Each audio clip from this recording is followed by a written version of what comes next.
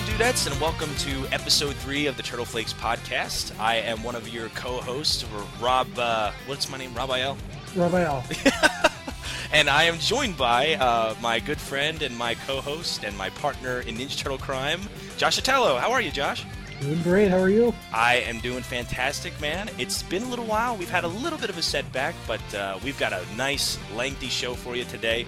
A lot of good stuff to talk about.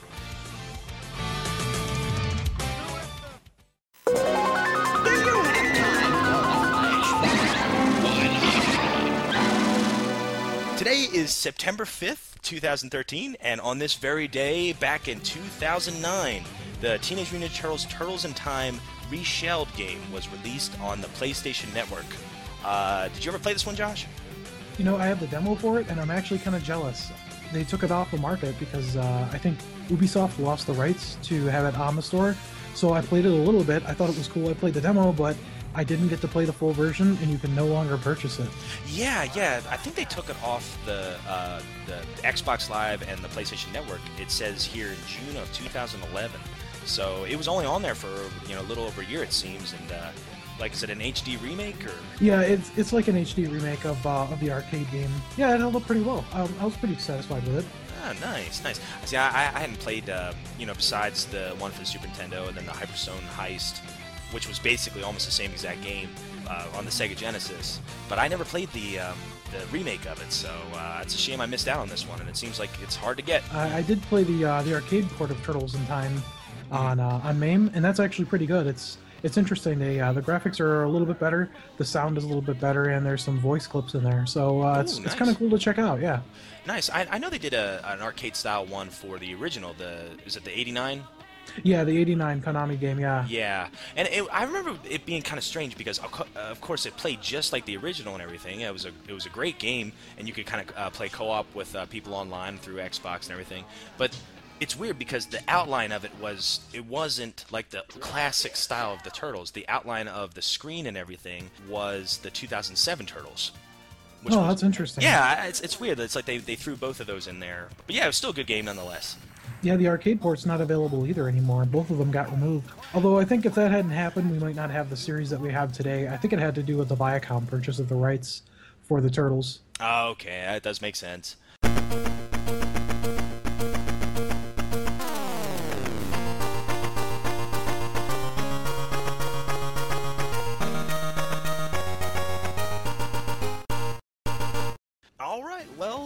We got some shout-outs to give today. The first guy that we want to mention again is Mark Pellegrini from the TMNT Entity, which I think it's tmntentity.blogspot.com.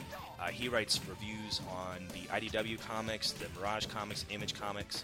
I think he writes reviews on the cartoon series as well, so go check him out. He's a great writer, always has some pretty interesting and informative things to say. And another thing about him that I really like is that after each review, he gives like turtle tips, which is almost like trivia at the end. They're always pretty interesting to read, so go check him out. Mark's a good guy. And next we have What the Shell podcast. Yeah, they're good guys over there. Very informative, and I think they were the very first Ninja Turtles podcast. So we gotta give those guys a shout out for sure. Another one is Radically Retro Turtle Toy Talk, which is a mouthful to say, but an awesome YouTube channel. They have some good retro Teenage Mutant Ninja Turtle action figure reviews. I've gotten to talk to Sween a few times. So we've exchanged emails and stuff. Gave us a lot of sources for our turtle toy research. Just a good guy, and I think he also is a co-host on the What the Shell podcast. So check out Radically Retro Turtle Toy Talk on YouTube by Sween Halleck. The Technodrome forums. It looks like they've got just about every category you could think of discussions for the Ninja Turtles. So if you want to talk turtles, thetechnodrome.com is the place to go. Gosh, that is an awesome URL. That is. I'm a little jealous. Me too. Yeah, I was actually checking it out the other day, and I was looking at the 2003 cartoon forum that they had, and there were so many people, so many fans that thought it was, bar none, an incredibly underrated series.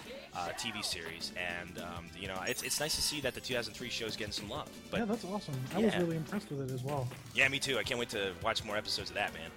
I'm going to send an email to krang@thetechnodrome.com and see if anyone responds. Somebody's got to respond. I'm just wondering if it's going to be the brain, or is it going to be, is it going to actually talk to you, or is it going to just scream at you like the 2012 Krang does? We'll find out. I Yeah. want to hear the Krang laugh, though. If it... Or it could be Roseanne Barr. It could be. Yeah, she's Krang Prime, so it could be her. All right, so Josh, have you had any turtle pickups lately? Did you find anything good? I certainly have. Well, I've got my Ninja Turtles hat. I don't remember if I mentioned that on my last one, but I've got a picture of it up on our Facebook page now. Oh, nice. So, with my Ninja Turtles shirt, my Ninja Turtles hat I'm wearing right now, I'm geared up for the podcast. Attaboy, I'm proud. I also picked up the TMNT Out of the Shadows for the Xbox. It's only $15, and I've got to say, it's well worth the money. Yeah. How is it? Like, what's the story in that game? I haven't played a whole lot of it yet, but there's a couple different game modes. There's a section with Donnie's custom arcade cabinet, which I thought that was kind of cool. I built my own, actually, and I thought it was really cool that they had one for Donatello, because it's definitely something I could see him doing. Yeah, when you go to that, it's reminiscent of, like, Turtles in Time. It's more of a sort of an isometric 2.5D side-scrolling fighter, and you could do co-op multiplayer on that, so that's really cool. And it's like HD kind of graphics, sort of like the Turtles in Time remake, but I was really impressed with just the effort that went into all the graphics of the main storyline, and I guess the graphics overall of the whole game. The single-player game starts off as April O'Neil, and you're in a warehouse, and you're trying to escape, and then you end up escaping, and then you get to play as the Turtles. I like the sound. There's some pretty good music in it, and I think it's really cool. You could switch between the turtles while you're fighting, so you could, anyone that you want to be, you could just hot swap in and out with different turtles. You can use commands to have them follow you or to stay behind if you go in for a stealth takedown, which is really cool. You get to unlock new moves, which it kind of adds some replayability, so it's not just a standard button mashing beat 'em up. As you go through the story, you earn skill points and you get to spend them, so it's got sort of some RPG elements to vary things up. Like I said, I mean, for $15, you can't beat it. $15 that where they probably easily could have charged $60, for like a standard game. That's really, it sounds like a pretty good deal to me. Yeah, I mean, when I saw the artwork going into it, I was like, oh wow, I'm surprised. You kind of have lower expectations for a $15 game, but it looks like they really put a lot of effort into it. So it's definitely something to check out. Yeah, I did see the graphics and everything. Obviously I haven't picked it up yet, but it reminds me of the 2007 like CGI movie. But it also kind of reminds me of like the Image comics, how they're huge and super beefy and everything. So yeah, they of course have on the main menu the iconic shot of them from issue number 1 from the Mirage series, which was a really nice throwback. I thought that was pretty cool. Oh, nice. Well, so you talked me into it, man. I'm gonna have to pick it up. You and I can do some co-op. Awesome. Yeah, we'll beat up the foot soldiers. Yeah. Yeah. Hey, maybe I got dibs on Donatello. No, I called him. No way. Okay, that's fine. Since you're Josh Atella, I'll be Raph. I'll be Raphael. Okay. Oh man, I gotta say though, it's like the graphics being really cool. So you get different moves that power up. So it's based upon combos. So if you get enough hits in a row, you build up like your combo bar, and then you can unleash a turtle power attack. Oh, nice. And actually, Michelangelo's look really cool because the nunchucks are flying around, and it's got like an orange, almost like a laser trace type of light effect on it. It's really awesome. Oh, nice. Kind of reminds me of like Marvel vs. Capcom, where they have that kind of the energy bar that goes up, the more hits you land and everything. Then you finally can use that special. Anything else, my man? Yeah, actually I picked up number 2 of the Teenage Mutant Ninja Turtles New Animated Adventures. Oh, nice. So, yeah, the new comic book series. We went to visit family back in Ohio, so I went to a comic book shop that I had not been to before. I guess at that particular store, and again, I'm sort of a comic book novice still. When I asked if he had it, he was like, well, yeah, I've got it. Do you want the variant cover or do you want the regular one? He said normally he won't sell the variant cover unless, you buy the regular and the variant. He kind of holds it for people who collect that want both. Oh, wow. And no one had picked it up yet, so he let me get both. So I was able to pick up both the variant cover and the standard cover, and they're both really awesome. And actually, when I picked up the number 1 issue, I picked up the variant cover at my local comic book shop, so I'm going to have to go back and get the standard, so I'll have the standard and variant of both 1 and 2. Man, look at you, man. You're starting to become the collector now. I know, it's getting dangerous. Yeah, I know. That's awesome. I also picked up the Karai Ninja Turtles Villain Micro Series, number 5. I also picked up the number 25 of the IDW series, of which we'll be reviewing number 1. this episode. Very nice. Wow, you've been busy. Yeah. That's awesome. You know what? I should have mentioned this in the shout-outs, but I'm just going to go ahead and say this on the podcast. Josh Atello, you're a good man. You really are. I consider you an awesome friend, and Josh was kind enough to send me a microphone for the podcast. See, I've just got like a standard USB right now, but he sent me a nice noise-canceling microphone my way, and that was really classy. Really appreciate it, Josh. So that was really nice, man. No problem. We're stepping the turtles up. So next episode we'll both be in crystal clear HD quality audio. That's right. That's right. We can't promise much on the content, but at least we'll sound okay. But yeah, that's the first thing. I just want to thank Josh for that. That was really cool. I did pick up a couple of toys this week. First thing I picked up, I finally got paid at the end of the month. I only get paid once a month, so that day that the paycheck comes in my checking account, I pay all my bills off, and whatever I have left over, that's the fun money. So I picked up a couple of toys. I found a Snakeweed action figure, the 2012 one. I just loved his design. He looks awesome. And then the other one I picked up was Leatherhead action figure, and I hadn't seen this in the Walmart near my house. And I'd been consistently trying to find it and everything. I can never find this one, but I found it at the Toys R Us in Knoxville, Tennessee, and I snagged that right away. Okay, I was taking my sister was having a bridal port just done over in Knoxville, Tennessee, and I was taking my brother-in-law out, and just kind of go shop and do the whole nerdy bit where we were trying to find a comic book store, never could find it, and then we went to Barnes & Noble. We picked up a couple of graphic novels and everything, and right in the parking lot of Barnes & Noble was a Toys R Us. So Jess was like, "Hey, you want to go check out a few toys?" I said, "Sure." So we went in there, and I was just kind of casually browsing the Ninja Turtle section and everything, and then my mind was blown, Josh. Completely blown? Oh, you don't even know. It was like, boom. It was everywhere. Yeah, because not only did they have the 2012 toys, a huge selection of them, I saw a classic collection. That was basically a re-release of the 1988 toy line. Had the same exact box art, same exact figures, pretty much, same exact accessories from the late 80s. And oh man, that's awesome. Yeah, I didn't even know they were out. And apparently, I did a little bit of research later. It was just a Toys R Us exclusive. I just happened to be at the right place at the right time because I hadn't been into a Toys R Us in probably 10 years. So I picked up a Splinter. I never had a Splinter as a kid, so I picked one up. And I wonder if he has a squishy head like the original toys did. So I picked him up. I picked up Shredder. I never had a Shredder, from the original Shredder, growing up. So I picked him up, and I never had a Leonardo growing up, of the original 1988 Leonardo. So I picked them up. Really, really impressed with these re-releases. I think they were only like $13 a piece. So I just kind of bit the bullet and just bought 3 of them. The artwork on these cards look great. They look just like the original sketches. I'm not sure if they're the exact same sketches, but even if they're not, they're drawn in the same exact style. So I mean, as soon as you see it, you feel like a 5-year-old again. It's awesome. So looked on the back. I'm looking at the back of my Splinter right now. It's cool because they've got cutscenes of the comics, it looks like, maybe the Adventure comics or the original comics. It's got the original 1988 figures, the other figures, aside from Splinter. It's got the Turtle Van on the back. It's got a little biography about the Turtles.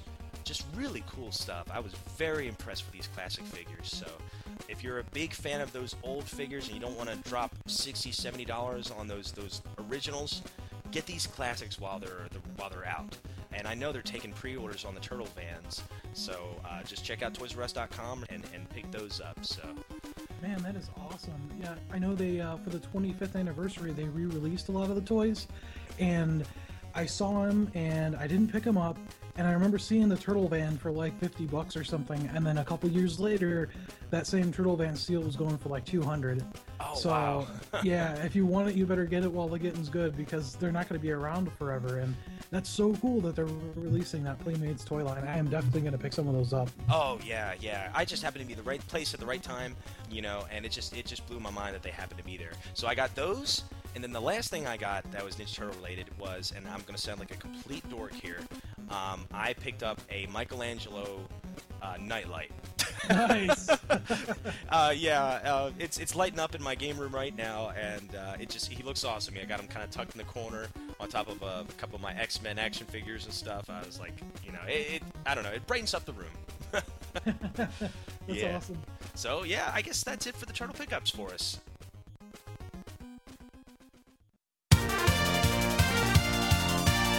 This is April O'Neil reporting. All right, I guess it's time for some Turtle news.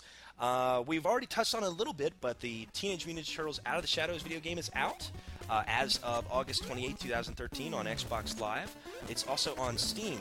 You can get both versions for $15. I think Steam you can just get on your PC for $50.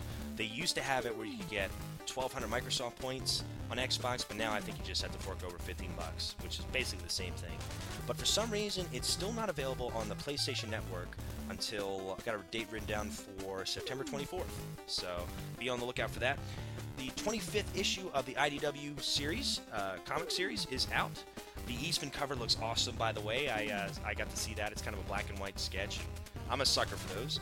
And it's part of the City Fall saga, so I have not read up to that yet. So I really have no idea what that's about, but it's out now, and apparently you have it, don't you, Josh? Yes, I do. And actually, let me... Oh, you said the Eastman cover was black and white, so... I think so. I know my number 1 is an Eastman cover, and my number 25 that I picked up was not in black and white, so I don't believe it's an Eastman cover, but actually, the new series that I got is an Eastman cover of the animated series. So I've got some of those. Wow, I didn't even know Eastman did the covers for the animated. Yeah, I think I'm almost positive. It says, for my number 1 variant cover at the bottom, it says Eastman 2012. Wow, awesome. Yeah. Nice to see kind of his hand over that. And speaking of the Adventure series, the second issue is out. It looks like it's been out for about 2 weeks now. And apparently it's about my main man, Snakeweed. Okay, so I like his design. I don't know why. There's something about Snakeweed I really like. I like the fact that his heart's, right there, bulging out of his chest and everything, and he kind of looks like a demonic praying mantis vine snake thing.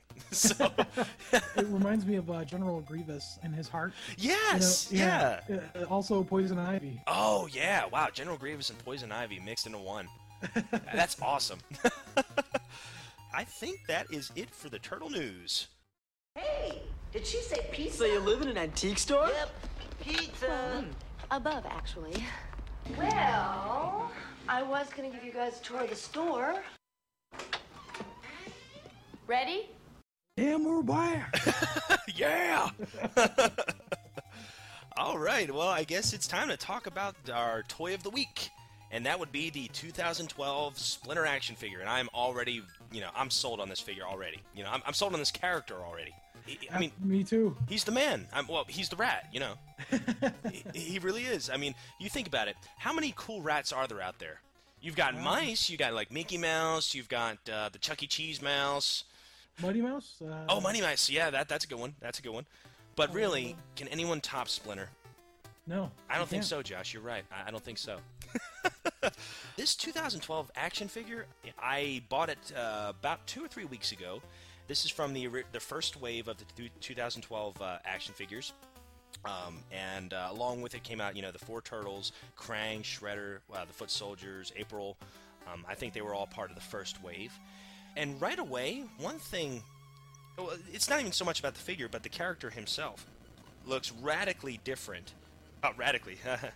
Sorry. It looks radically different from any other version of the Splinters. I mean, you think of the 1987 Splinter, you think of the 2003 Splinter, and this one, I mean, just like the colors, like his color scheme, he's got a black fur, he's got white fur, like a brownish red fur. It just all these cool markings on his head, and the figure nails it. I mean, the figure is identical to the character in the 2012 Nickelodeon series. So anyways, this figure's cheap. You can get it for about $8.99 at Walmart or Target or what most stores will carry this if they carry the Ninja Turtle toy line. First of all, do you have this one, Josh? I do. He was the first one I picked up. Oh, nice. Yeah. I like how you think. He was the first one you picked up. Yeah. And it was funny. I saw him before I saw the new 2012 cartoon series. I was like, oh man, he looks awesome. And then I see the show, I'm like, great, this is sweet.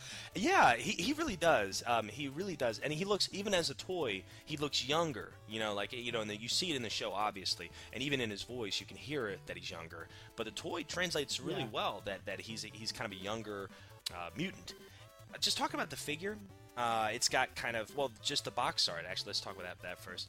It's got that bright purple and green, you know, that really just kind of pops. And I like the box art of these. I mean, it's simple. It's really not too complex. There really aren't any sketches, which can be kind of a downer. But I don't know. I like it. What do you think, Josh? You can kind of see. It's kind of hard to see from the top, but if you kind of tilt, I mean, is your figure boxed? Yeah.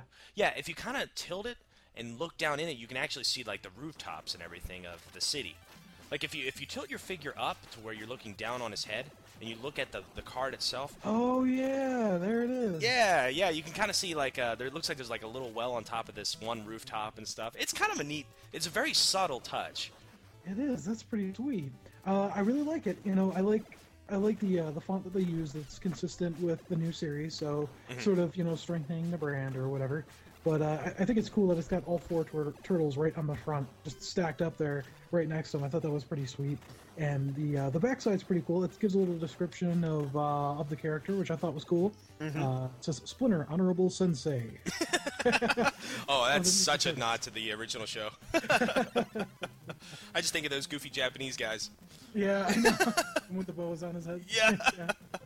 Proactive and precise, Splinter is an unmatched ninja master with a playful and deep spirit that probably comes in handy raising his mutant sons, Leonardo, Raphael, Donatello, and Michelangelo. Once a human known as Hamada Yoshi, Splinter continues his tradition of teaching ninjutsu and fighting the Evil Foot Clan. Yeah, and I love that shot of him, too. He looks really serious there. Yeah, he does. And like you were saying, he looks young, he looks more energetic, and I thought it was funny that they mentioned playful and deep spirit, because, you know, he is kind of a bit more playful in this 2012 series, which was the cartoon. Yes, I can't wait to talk about that. I wrote down he had some awesome lines in that first episode. I can't wait to talk about those. Yeah. But yeah, on the back of the card, you know, like you said, it's got a biography of him. Talks about his weapons, hands, feet, tail, walking staff, anything and everything. Team, obviously the Ninja Turtles, and then it's got the rest of the toy line there. You know, the figures and everything. I prefer this box art to the 2003 box art, I guess. You know, it's just because I like bright colors, and I think that this kind of stands out. You know, especially that neon green kind of popping with the purple. So that's cool.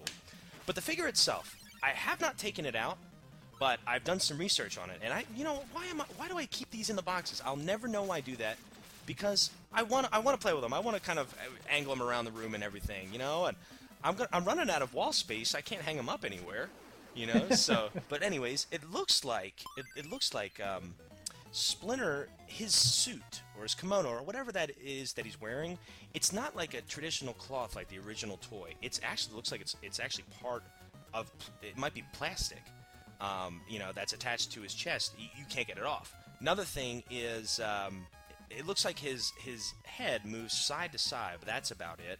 But his arms, it's kind of nice. His arms have ball joints, so they can still move out and in, which is kind of nice. That's pretty good articulation.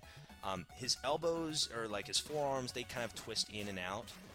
His legs, from what I've researched, they are mobile.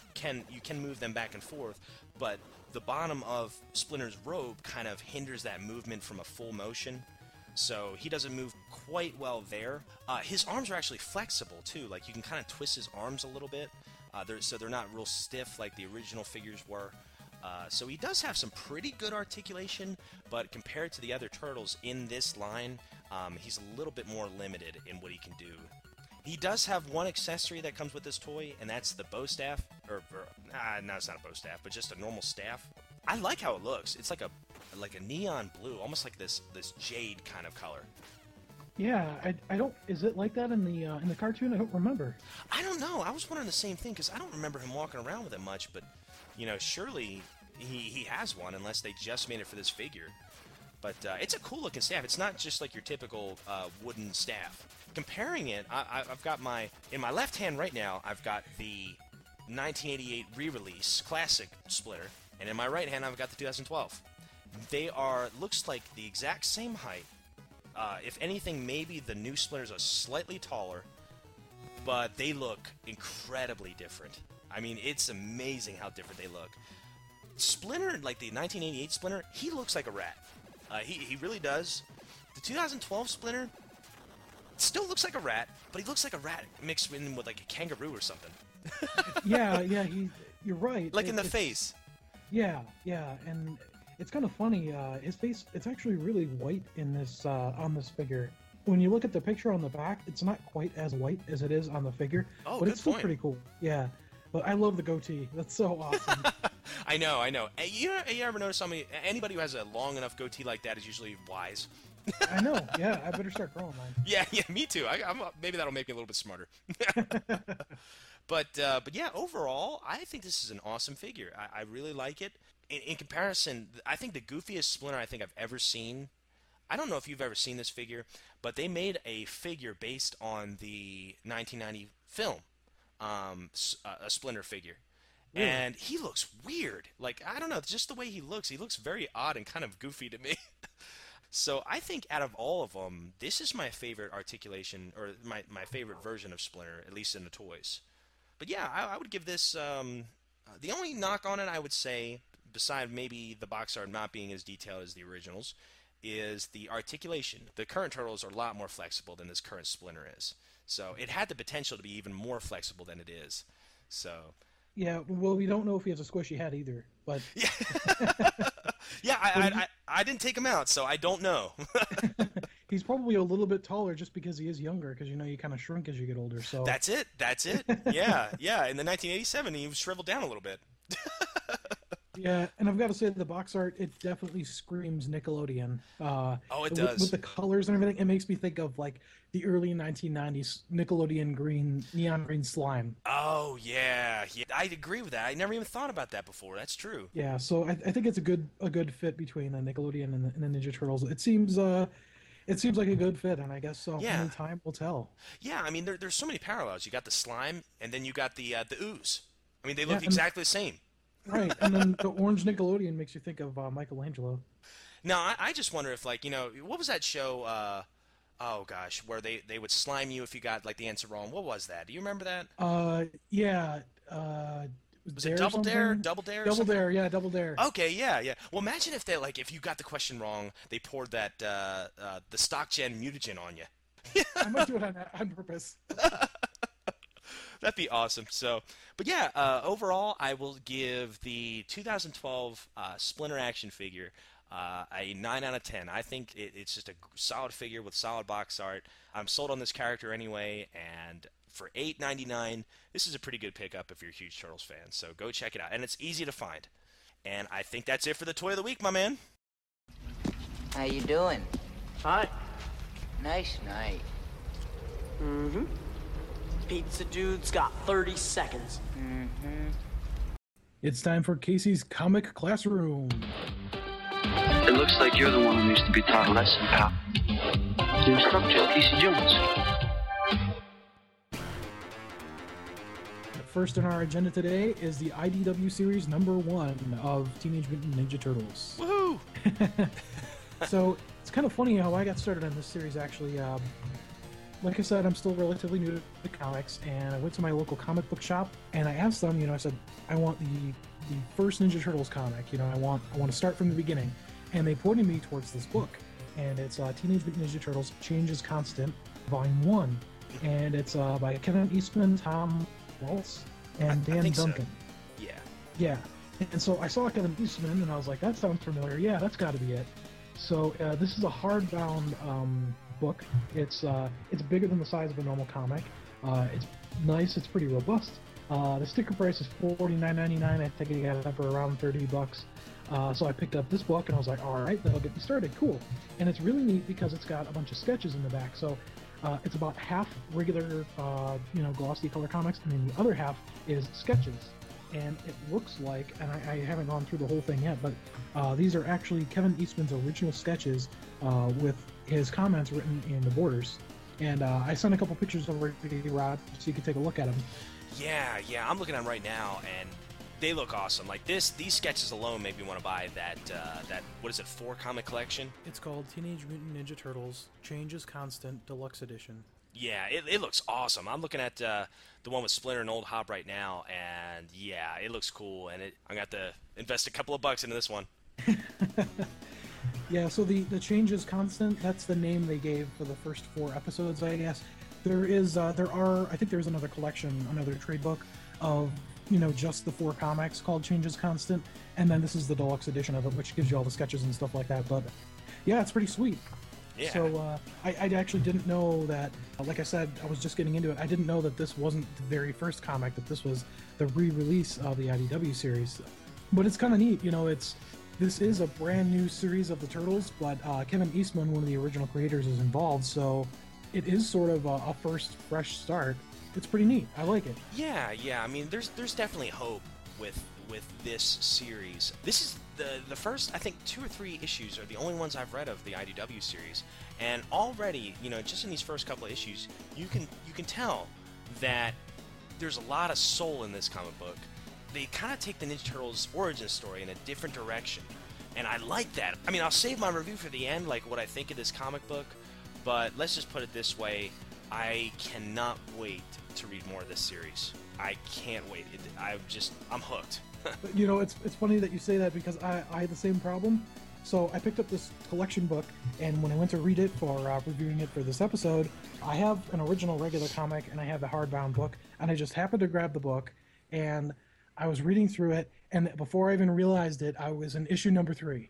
So I was like, oh, you know what? I better stop here. I'm getting too far into this. I don't want to give too much away accidentally in the podcast. It's definitely got me hooked right away. And like you said, it's neat that they take the origin story in a different direction. And the way I feel about it is, had it been written by somebody other than one of the original creators, I might not be okay with it. Mm-hmm. But since Eastman's in on it, it's legit. That's exactly how I feel, because it's quite different from what we're used to. And like you said, if it hadn't been for, if it had been somebody else that wasn't one of the original creators, I'd be like, oh, well, that's just his interpretation. But since, Kevin Eastman was a major part of this, I like it. I like it a lot, and it feels like it's Ninja Turtle canon to me. Yeah, definitely. All right, well, this first issue was released back in August 24th of 2011. The story was done by Kevin Eastman and Tom Waltz. The script was done by Tom Waltz. The art was done by Dan Duncan, and the colors were done by Rhonda Pattison. There were actually 13 variant covers of this comic book. That is crazy. Wow, that's got to be some kind of a record. I know. That's what I was thinking. I have cover C. Yeah, it's got Leonardo with his katanas and everything, and he's running down the sewers. Very cool artwork. I like how the turtles look in this entire series. And I think Dan Duncan had done this cover. Looks really cool. So I've got, like I said, I've got the hardbound book, and I think it's the standard cover for issue number 1. Yeah, it just says number 1, so it doesn't say that it's a variant. Mm-hmm. So my regular comic book, it's a black and white cover, and it's Eastman's cover. So I really like it. I like the art style. It's got Leonardo. So Leonardo's up in the air, and he's got his katanas pointed outward at about 3 o'clock and 9 o'clock. And, his bandana's up in the air, and then his brothers are surrounding him. So on the right, you've got Raphael, and he's holding one sai up in the air and one down. And then you've got Donatello on the left, and he's raising his bow up in the air. And then Michelangelo's kind of crouched down in front, and his nunchucks are just kind of hanging there, dangling, kind of resting, waiting for him to pounce. It's pretty awesome. Oh, nice. I like the art style. Even in black, I've got it in black and white on the comic, and then the cover of the book is in color. And I actually prefer the black and white a little bit, which is interesting. No fair, you got a prettier cover than I did. But the black and white really shows how gritty it is. And, there's just a lot of intricate little lines showing some detail and things like that I really like. The artwork in this entire issue, I think, was awesome. And apparently I got a really good deal on this issue. I didn't know. Rob, you were telling me about how hard it is to find these. Yeah, it really is. Like, see, I kind of live out in the boonies. I live on top of the mountain in the middle of nowhere. So, the nearest comic book shop for me is about an hour away. So I order most of my comics online, and I'd like www.mycomicshop.com. First of all, the first 5 issues of the IDW series, you you can't find them on there. Just about every time I check, it's not on there. I've added it to my wish list. As soon as I get an email saying, hey, it's in, I go to the website and it's gone. Somebody already bought it. Wow. Yeah, so I check on eBay and everything, and the first issue of the IDW series, just the first one, goes for at least over $20. So, I just downloaded mine on my iPad for now until I can maybe get like a collection like you have, Josh. But yeah, if you go to get the first issue right now, it's already crept up in price pretty dramatically. So. That's crazy. I know, yeah. So for a lot of you guys who are trying to get into the series, just go in there knowing that if you want to get the original comic book, you're going to pay a couple of bucks for it. I guess it kind of speaks to the whole idea of comic book collecting, because it came out in 2011, so only 2 years ago. The cover price was $3.99, and it's already up over $20. Oh yeah, so that's 5 times what you paid. Oh yeah. It kind of reminds me of like the Ultimate X-Men comics. Like I remember back in 2001, I was wanting to get into the X-Men again, and I think like by then, I think like it was in 10 or 12 issues into the series and everything. I was like, well, I want to start from the beginning.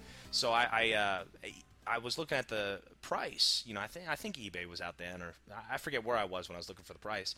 But the first issue of the Ultimate X-Men had already crept up over $100 in price, and I was like, geez, that was quick. Wow. Yeah, it was crazy. So I never did get started on that series. So I'd be interested to see, how much the first issue is nowadays. 13 years later. But yeah, it's amazing how quick they go up in price. But one thing I got to say about this comic right away, it starts off with action. It's like right in the middle of the story as soon as you open the first page, which seems like almost like a motif in the Ninja Turtle comics. Yeah, it reminds me, there's an alleyway, there's the turtles, there's the gang. Yep. It's not quite the Purple Dragons here, but it's still pretty cool. Yeah, it's kind of funny. The first thing I noticed was, so the gangster in the very center of the page, they're in an alley and there's some cars that are piled up, and the guy closest to the car, he's wearing a shirt, and it's black shirt with like a skull on it. I was thinking the Punisher, yeah. I was thinking of Danny in the original movie. Oh, wow, good eye. I didn't even notice that. Yeah, I was like, that looks like the same kind of shirt he was wearing. That's him. It's got to be. Yeah. Well, he stole that $20 from April. Yeah. Yeah, I knew he turned into a thug. Yeah, he's straight gangsta. Oh, like you were saying, Rob, it's cool. It starts right away. There's a bunch of action, and they're in a sort of just a dank alley, I guess. But the other things I noticed was, if you look at the ground in the comic, there's not really much texture to it. It's sort of flat. Mm-hmm. And as the same thing with the sky and with the buildings. I thought that was kind of interesting. There aren't a lot of intricate lines like there are in some of the other series, so it's sort of more sort of bleak, I guess. Yeah, I've definitely noticed that. Like, I think this entire issue, like, every time I look at the sky, it looks like it's storming out. As a matter of fact, I think this is obviously a conscious decision by the artist, because one of the first things it said is, and so it begins, dark clouds gather. And pretty much the entire first issue is a dark cloud atmosphere, which I like. I think it just kind of sets the mood or the tone of this entire series. Yeah, and so I've got my original the sketch here from Eastman in the book, and it's interesting to note that the turtles are actually on the left, and the gangsters are on the right. And to me, it looks like there's a few more gangsters in the original sketch, mm-hmm. and there's only one car, and there's smoke rising from it. So to me, it seems like there's a little bit more going on in it, mm-hmm. and they sort of made it a little more simple for the actual regular page. So what do you make of our first main villain here? I had never seen or heard of him before, other than I picked up one of the villain series. I haven't started reading them yet. I've just been grabbing them as they come out. Mm-hmm. And there's an old Hob one there, and I was just like, oh, he's, one of those weird one-off villains or whatever. Right. And then I see him in the very first issue here, and I was like, oh, wow. Well, this guy looks interesting. It looks like a pirate cat at first. Yeah, he does. He does. And, he's pretty much a mutated cat. I don't know what happened there. I don't know exactly his origin story. Now, I did actually read part of a review that Mark Pellegrini had written based on the villain series that you just mentioned on Old Hob. And I'm a sucker for animals, man. I love animals. I do. And from what I had seen, it sounded like old Hob was abused or something like that, like as a when he was a normal cat. But he had been abused, and I think he had grown up resenting humans for being so cruel. Okay. I think that's what's going on here. I don't know exactly what his hatred and his backstory is with Splinter, but apparently you see that right from the first scene. He hates Splinter, and he hates everything Splinter stands for and wants to kill him. Oh yeah, he's calling him out right away. He is this how it's gonna be? You're gonna hide like a coward behind those freaks? He's calling him out. He wants to get at Splinter right away. And I will say though, the origin story for Old Hob is within the first couple of issues of the series. Oh, nice. So we will get to that. Oh, sweet. I can't wait. Can't wait. Yeah. I accidentally already read it, so I won't disclose anything. But it's very interesting. Well, so anyways, so Old Hob, he's like the leader of this gang, and that he, pretty much, I think it's on the second page, he says, waste them all right? And he has all the guys take on the Turtles, while Hob takes on Splinter himself. The Turtles make pretty short work of the gang, all right? Pretty much beating them up very quickly. And even Splinter's, beating up a few of the gang members, and then Hob takes on Splinter one-on-one, which I thought was really cool.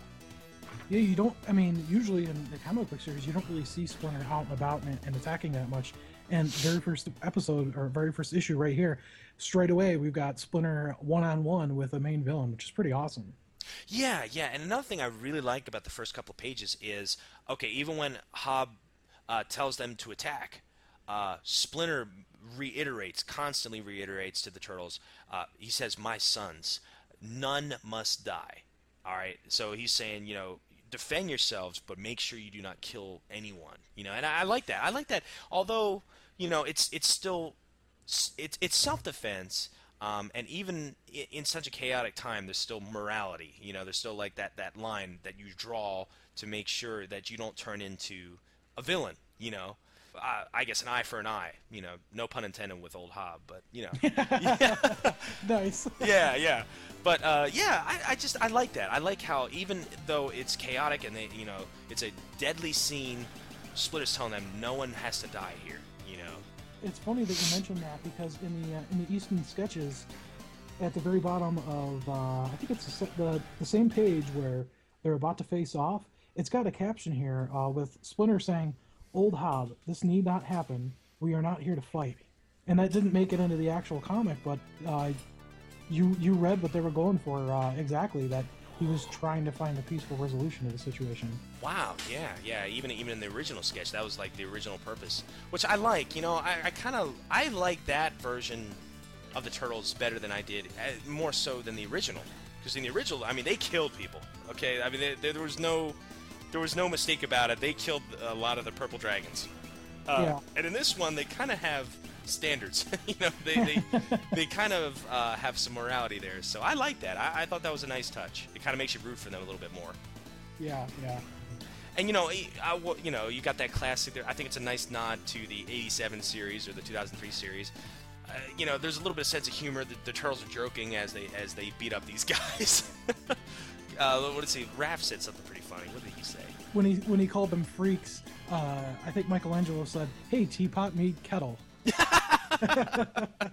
So there's a little bit of humor there, but overall it's a pretty dark comic. So finally, the Turtles beat up on the gang, and the main showdowns between Old Hob and Splinter. And I love one-on-one battles like this. And with the bittersweet experience of centuries, Hob says, "I'm going to tear you apart." And then Splinter uses something. Yeah, okay, looks like he uses his bow staff and catches Hob right in the throat. And it says, "I have defeated Old Hob before. Then, as now, the battle was fierce. But what was once solely a fight for survival has become very personal." So you know right away they've fought before, Splinter and Old Hob. Splinter has defeated him before, and it was a fierce battle before. But this one, for some reason, this fight's far more personal. But yeah, we have no idea what's going on. This is the first time we're seeing this guy. Or cat. Yeah, and it just makes you kind of wonder what exactly is going on. Yeah, I agree. So I was hooked right away. I'm like, who is this guy? I was already kind of fascinated with Old Hob. And I was really hoping, because, some characters in the Ninja Turtle kind of universe, you kind of even though they're villains, you kind of attach yourselves to them a little bit. Like, you almost kind of, I don't know, identify maybe with something they're struggling with, where you might not necessarily take it to the extreme that they did, obviously, but you can still kind of feel their pain a little bit. And I don't know why, I was really, really curious about this old Hob character. Thinking, why does he have an eye patch over his eye? What happened to him? And why does he have this vengeance against Splinter? Well, what's going on there?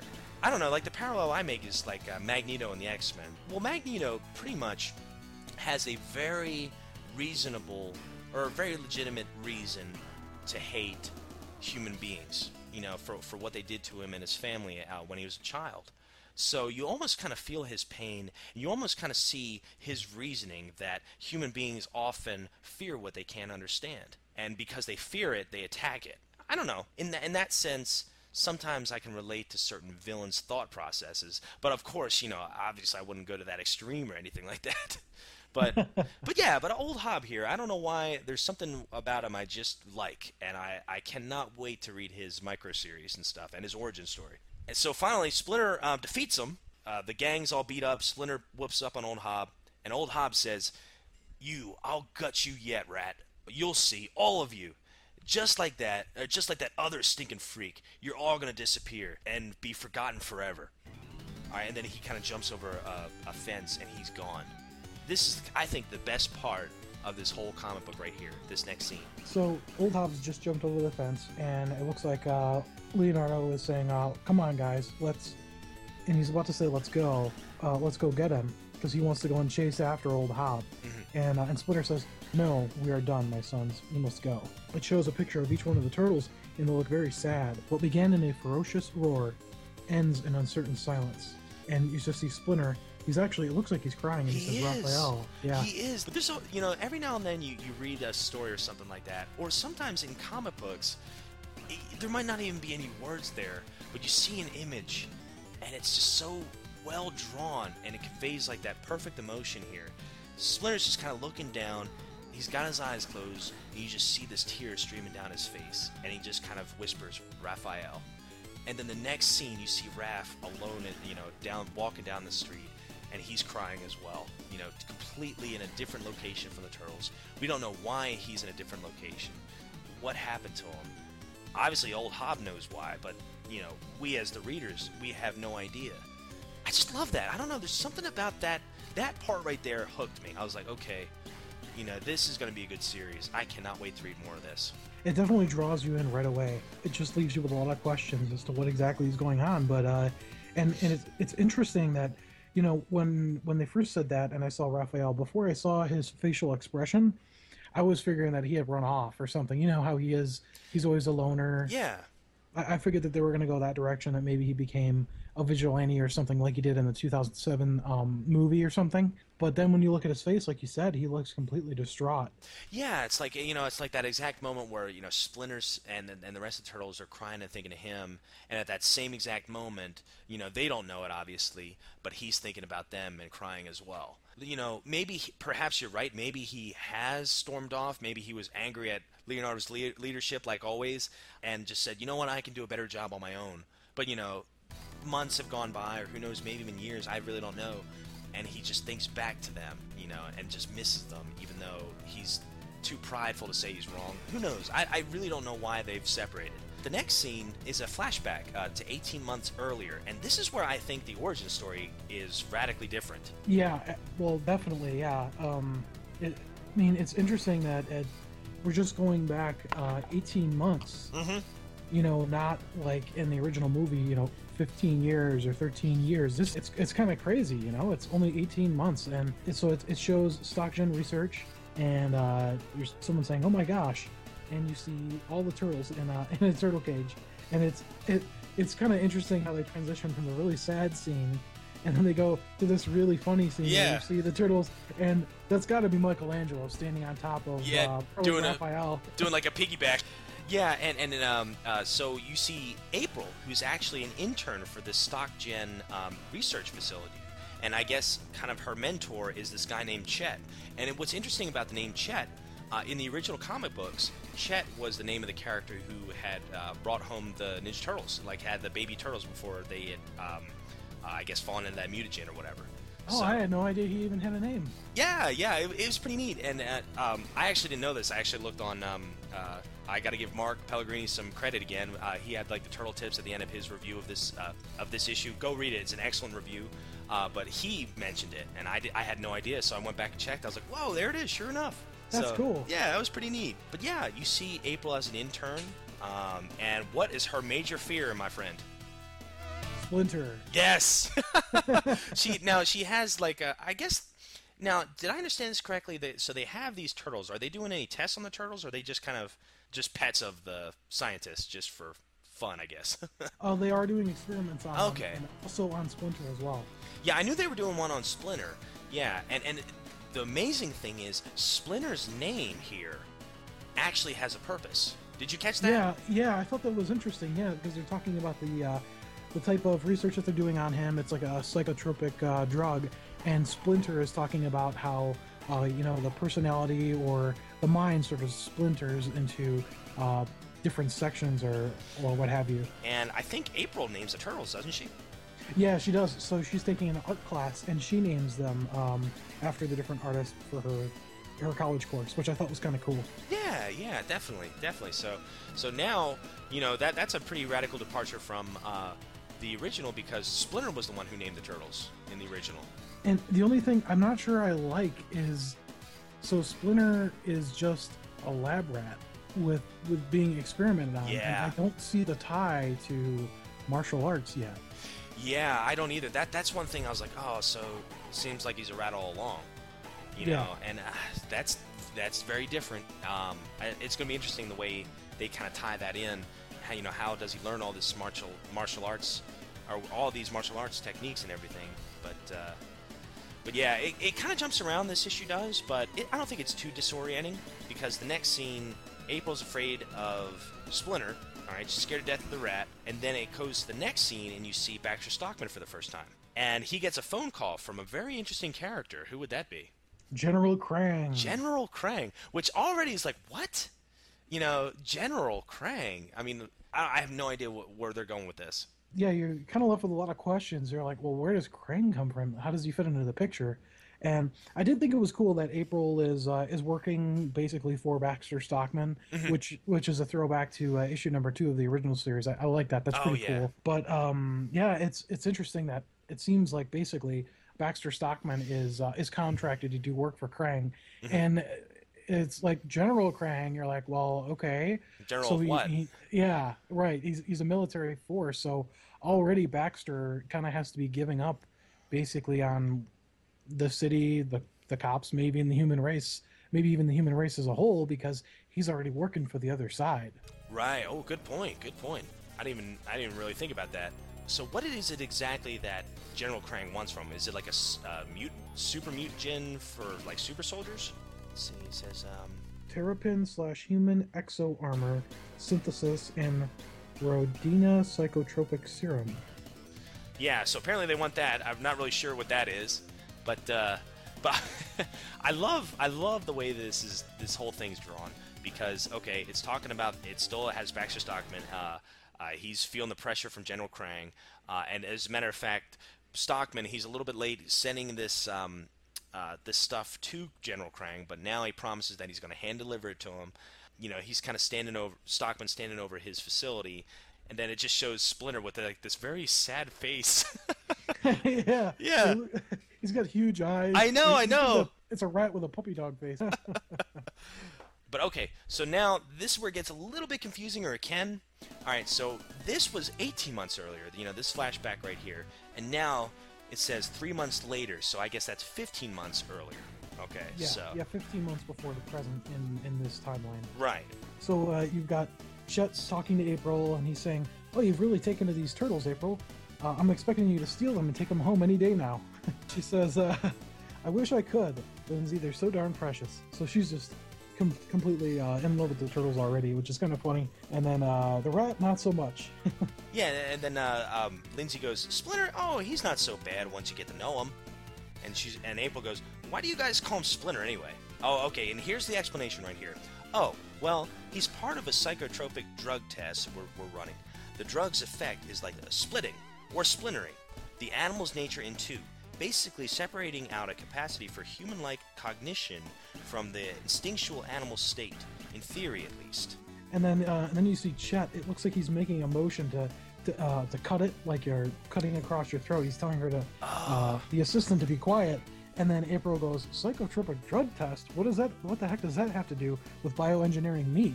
So April is brought on thinking, they're bioengineering meat or food from these animals or whatever, but it's quickly revealed that there's more than meets the eye. And there's robots in disguise. Nice. I was hoping you picked that up. Yeah. So Lindsay, she kind of takes off after that. All right, but let me ask you this. I got to ask, I'm just curious. Do you think Chet has a little crush on April? Oh, yeah, definitely. He's stumbling over his words.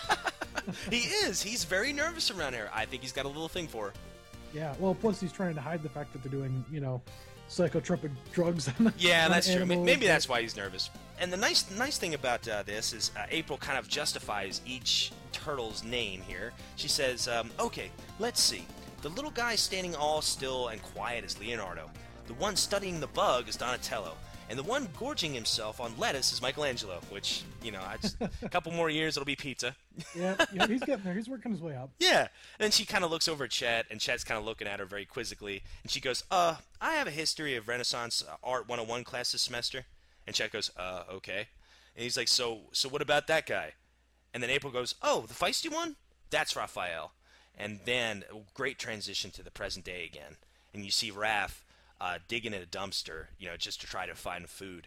So he hops in, he finally finds this pizza box all the way at the bottom of the dumpster, and he's like, dinner is served, and then he opens it, and there's no pizza left in there. So he doesn't find any pizza in the box, so he runs out of there, and now he's rummaging through some trash down this kind of rough-looking neighborhood. They have the trash out by the curb. So Raph's kind of wandering around the neighborhood, and he looks in this one trash can, and he pulls out this T-shirt that says Cowabunga, and then he says, "Oh, now that's just wrong." Yeah, and he tosses it away. He tosses it away. I was like, "Wow, I wonder if Eastman was trying to say something there." Yeah, I don't see. And I was thinking about that. In the 2012 series, the cartoon series, Michelangelo doesn't say Cowabunga. No, he says Booyakasha. Yeah, so it's like maybe they are trying to backpedal on that. I don't know. Yeah, but it's so iconic. Just instead of fighting it, just let it go. Let it happen. Cowabunga. Yeah, I know. That's just, it rolls off the tongue. Absolutely. Even Splinter likes it. Exactly. That's what he always liked it. Yeah. You beat me to it. But yeah. So maybe that was just a joke or something like that. But it made me laugh at least. And then so he tosses the Cowabunga shirt behind him. And he's like, that's just wrong. He tosses it behind him, and then he notices something, some kind of commotion going on. And he's right outside this living room window of this person's house, and you hear this teenager going, "No, please don't." And you hear this other guy going, "Shut up!" And then you hear somebody getting hit, a smack. Raph, he's getting closer to the window, and he sees kind of the silhouette of what looks like a father beating his son. And it says here, "Get up! I said get up!" The son says, "Come on, just stop. You're wasted again. Just go to bed and leave me alone." And then the father, he is just beating the heck out of this poor kid. He says, "Get up, you piece of garbage." And then Raph, he's just kind of getting this grimace on his face. He's getting really angry. All right, and you know what happens when Raph gets angry? Yeah, and he's just got this scowl on his face. And he does. Dad? Yeah. And he can't believe that this is a father that's doing this to his son. Yeah, and I love the next scene. You see this man, huge man, he's about to punch his son in the face. And you see, all these like alcohol bottles and stuff on the floor. You kind of see the point of view from the living room looking outside the window, and you see all these bottles kind of thrown on the floor. The walls are all, the wallpaper, whatever's torn off, paint splatter on the wall. It's just a rough-looking place. You barely see out of the corner of the window on the left side kind of a silhouette of Raphael just kind of looking angrily at the scene. Oh, man, he is creeping. He looks like the Grim Reaper there. Yeah, he does. So, the father's about to strike this boy again, and then here's where you finally get the boy's name. And guess what his name is? Casey Jones. Casey Jones. The class is, Class is Pain 101. Yeah, your instructor's Casey Jones. So apparently he doesn't have his Jose Canseco bat to defend himself. Please, Jose Canseco. Come on. Tell me you didn't pay any money for it. Ooh. So Raph busts in. He finally, right before the father hits him again, Raph busts in.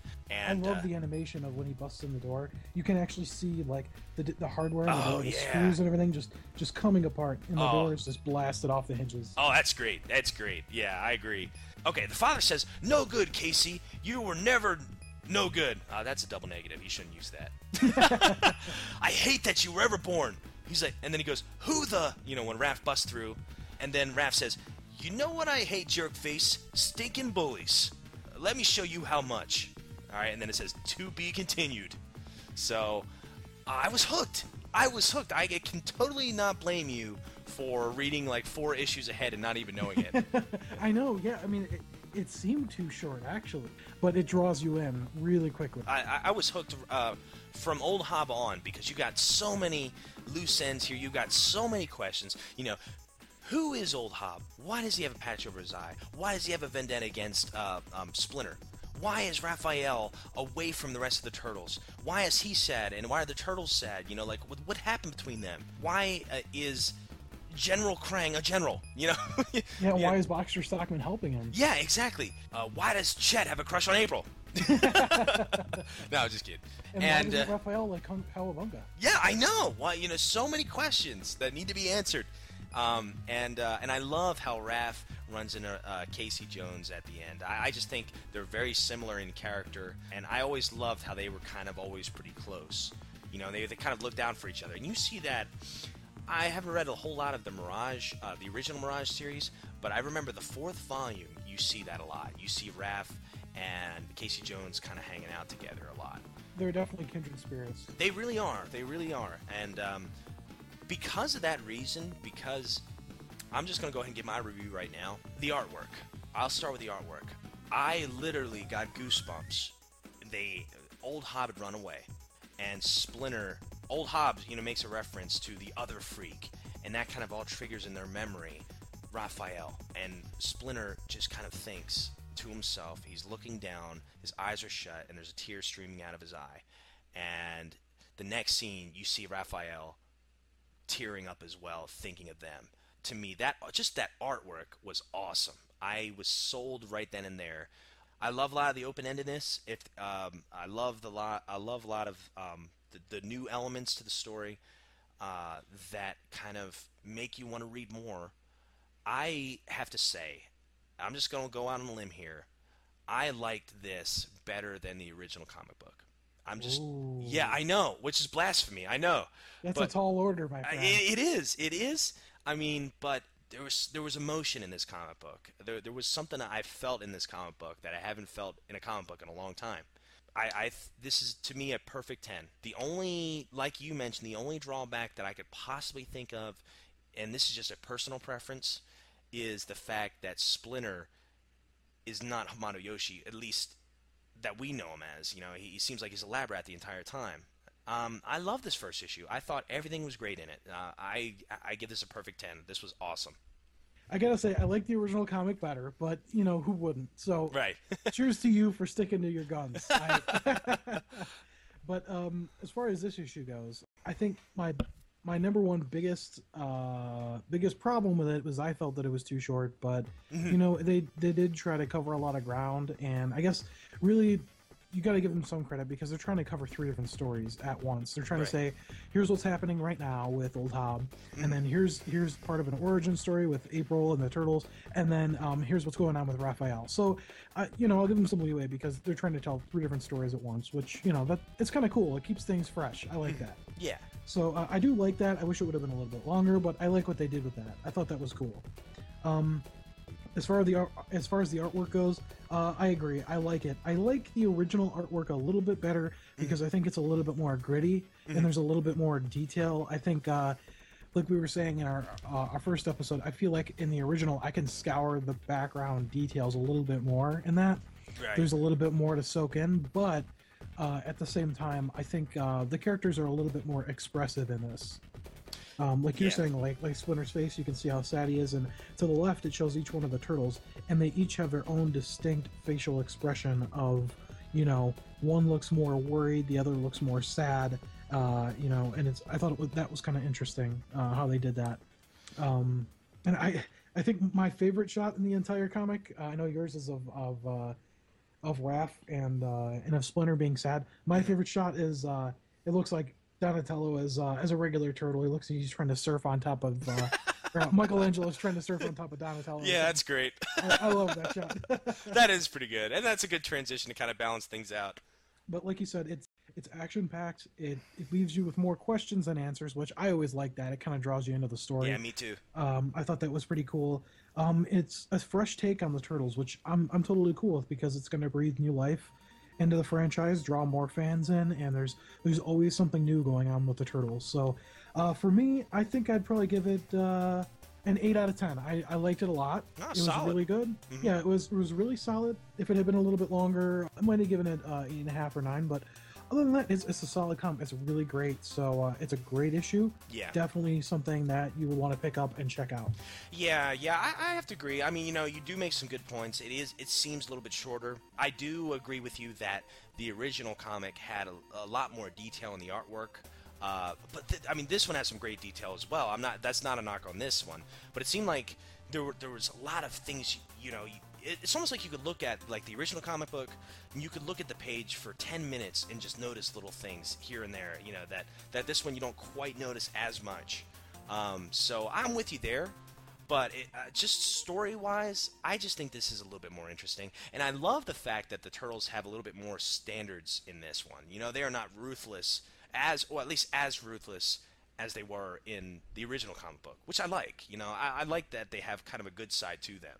Yeah, I think I prefer them in, at least when I'm reading comics. I like the original comics that it's a lot different than the TV show. Yeah. So you get a big variance, and I like them being more action oriented. But like you're saying, the first issue was basically a trial, a one-time thing. It was a story in itself, open and shut case, beginning, middle, end. You've got a whole story, which is different. And in this issue, it's beginning a fresh new franchise, so it's trying to establish itself as being legitimate, and it's trying to draw you in. And I think for what it's trying to do, it does an excellent job. Yeah, I agree. I definitely agree.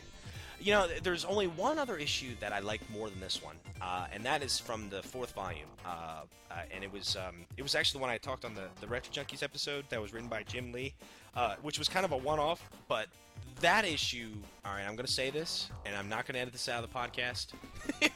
I may want to, but I'm not going to. That issue got me teary-eyed. It just did. It was, I cannot remember the issue number. I think it was like 15.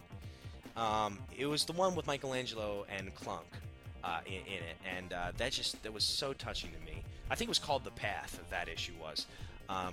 Just great story. But this one is very close. I mean, this one's up there. I thought it was interesting what you were saying about that scene Splinter and the other comic, how they can actually convey emotion really, really well in these comics. And I think comics in general are a very, very good storytelling medium, because if you want to tell a story in a comic, you don't have to worry about getting approval from a panel of people to get financing to make like a movie. You don't have to worry about who you're going to cast. You don't have to worry about when they're going to be available or how it's going to look to other people. With a comic book, you get your story and you find someone that understands what you're going for, that can draw it, and you work hand in hand. It's two people telling a story how they want it. And because of that, between the writing and between the drawing, you can convey exactly what you want. And comics have a nice way of being mysterious, Right, yeah. Like, you don't exactly know what's going on, and it kind of drives your imagination. But at other times, they can be very specific. Like, that Splinter was very upset about Raphael being gone. Yeah. And I think if you were doing a movie, it might be harder to do that. Right. Oh, it is. It is. Certain comic books, just the way they're drawn and just the way they're written, there's no way a movie could even capture a fraction of that kind of emotion. Like, as a matter of fact, I just finished reading a graphic novel called The Long Halloween. It was a Batman graphic novel called The Long Halloween. And man, talk about powerful stuff. Just the way it was written, just the way it was drawn, and how they just worked hand in hand perfectly together. You identify with the characters. You are captivated by the artwork and the dark artwork that it was, and how it seems so different from a lot of the other Batman comics. It's, you know, it's just so iconic. I don't know. I think that's the thing that comic books convey that no other medium can convey as well. And I think, you know, in this case, with the Ninja Turtles, believe it or not, you know, we all think, oh, come on, how can you get teary-eyed from Ninja Turtles? You know? Because you think of the 1987 series. That's what most people will think of. Read the comic books. If you have not read them, read them. There are some issues in the 4th volume. Well, I don't know if I want to give it away. But certain characters die in those issues that you might not be used to seeing. So I agree, and like you were saying, you know, comic books are very special. They are. They can convey stories, and I think a lot of people, even myself, before I was into them, you know, I just kind of took them for granted, didn't take them seriously. But like Rob was saying, if you haven't tried it, you've got to get into these, because a comic book has a way of drawing you into a story that no other media does. You know, right. I feel like with movies, you're really spoon-fed the story, and you're told how you're supposed to feel about the movie. Very a true. lot of times. Yeah. And in these, it draws you in and kind of lets you draw your own conclusions sometimes. I better stop. I could go on and on about this for like 2 hours. Yeah, but I will say this: I love to write. As a matter of fact, writing kind of got me into the profession that I'm in now, and one of my life's goals was to write for comic books. I love comic books. Who knows? One of these days, good Lord willing, maybe it'll happen. I don't know how it'll happen, but I just believe that comic books, you know, I think they get a bad reputation of being like these funny, silly books that are written for 12-year-olds, you know, and they're not. They're so much better than that. If people just give them a chance. But I don't know. Anyways, speaking of comic books, we better move on to the next one, huh? So one last thing I was going to say is that, you know, you were saying some people don't take comic books very seriously, but right. If you think of, over the last 2 years, let's say, what are the top grossing movies? Maybe not the top, completely top, you know, with dollar amount, but in my mind, it's Batman and the Avengers, right? Yes. Huge. And what are they? They're comic books. And that right there tells you there's a lot of story in these. There's a lot of character development. Yes. There's setting. You know, there's relationships between characters that really they're starting to come out now in movies that they've been around for years and people have just taken them for granted. So if you haven't checked out a comic book, even if it's not the Turtles, anyone, just get into it, you know, read a couple issues and see what you think. Yes, I agree. And I'm just going to go ahead and throw this out there. I don't know. We probably might even have not even like a dozen listeners, but that's okay. If anybody out there is, say, somewhat affiliated with the Ninja Turtle comic book and would like to be on our show, please send us an email at turtleflakespodcast@gmail.com. We would love to have you on the show and talk about comic books with you. All right, I guess it's time to talk about the next one, huh? All right, next up we have the Teenage Mutant Ninja Turtles New Animated Adventures. Woohoo! All right, so this is the companion to the well, at least I assume it's the companion to the new 2012 cartoon series. Is it 2012 or 2011? I think it's 2012. Okay, yeah, I thought so. Mm-hmm. So this issue is brand new. Basically, it just came out in July of 2013. Mm-hmm. It's got the IDW name and the Nickelodeon name on it as well. The version I have is actually the alternate cover, which I was really proud to be able to pick up. It's Nice. got all 4 turtles, and it's definitely Kevin Eastman style. It's interesting. It's a combination between the 2012 cartoon series take on the characters, but they're done in Eastman style. So it's just a really good combination. I like it a lot. It's a really unique pose for the turtles, and I like that the buildings in the background are fairly detailed. There's multiple layers of buildings, so you can tell they're definitely in urban New York. Right. So you got the Eastman one? Yeah. Oh, you lucky, man. I've just got the regular one. I'm not sure who did the cover for that. I mean, it still looks pretty awesome, but I would love to have my hands on the Eastman one. Have you seen it? Have you seen a picture of it? I don't think so. No. It's pretty awesome. I'll have to send you a picture of it. Oh, nice. Yeah, that There, sounds there great. was a couple. There were a couple of them actually at the comic book store. So if there's an extra one, I might be able to pick one up. An extra one up for you. Well, I would definitely pay you for your troubles, man. Awesome. And just to add to this, I was really excited when I heard that IDW was going to do this because I was a huge fan of the Archie comics as a kid. I didn't read a whole lot of comics when I was younger. I did read a little bit of the Batmans and a little bit of the X-Men's. Just basically whatever I could find at the dollar store where I lived in Philadelphia. And in that 4-pack, there would always be an Archie Teenage Mutant Ninja Turtle comic book, and I loved those because they were written in the same style as the 1987 cartoon. So of course, I wouldn't read them. I would just cut them up and everything, and just kind of tape them around my room and stuff. but yeah, I don't know. So I knew they were very lighthearted along with the cartoon, and I had a feeling I was very happy that not only do we have the choice between the serious side with the IDW comics, now we also have the choice of the lighthearted side with the Adventure series. So I was very happy to pick this one up. Yeah, that's cool. Yeah. Just one other quick blurb about the covers. On the inside cover of my copy, it actually shows that there are 5 different covers for this particular issue. And I like the Eastman one that I have. There's also one that I thought was pretty neat. It's by Steve Conley, and it's got all 4 of the turtles. They look like regular baby turtles, and they're crawling around in the ooze. And the ooze is casting a light, and the background shadow behind them from this ooze, it shows them as shadows of them as adults. Oh, cool. It was an awesome take. I really want to get that cover. I thought it was really cool. Nice. And it's the Awesome Con variant. So if anyone finds that, let me know where to pick it up at. Yeah, me too. So this issue starts off with April, interestingly enough, and it looks like she's climbing up in the rafters of one of these sort of sewer den areas. Mm-hmm. And the turtles are searching for her, and they're saying, "Oh, she's got to be here somewhere. You've got this, April," just like Sensei said. So I'm assuming that's Donatello cheering her on as he has a crush on her. Oh yeah. But she's crawling around in the tops of the sewer, and eventually one of the turtles ends up plugging her with an arrow because they spotted her.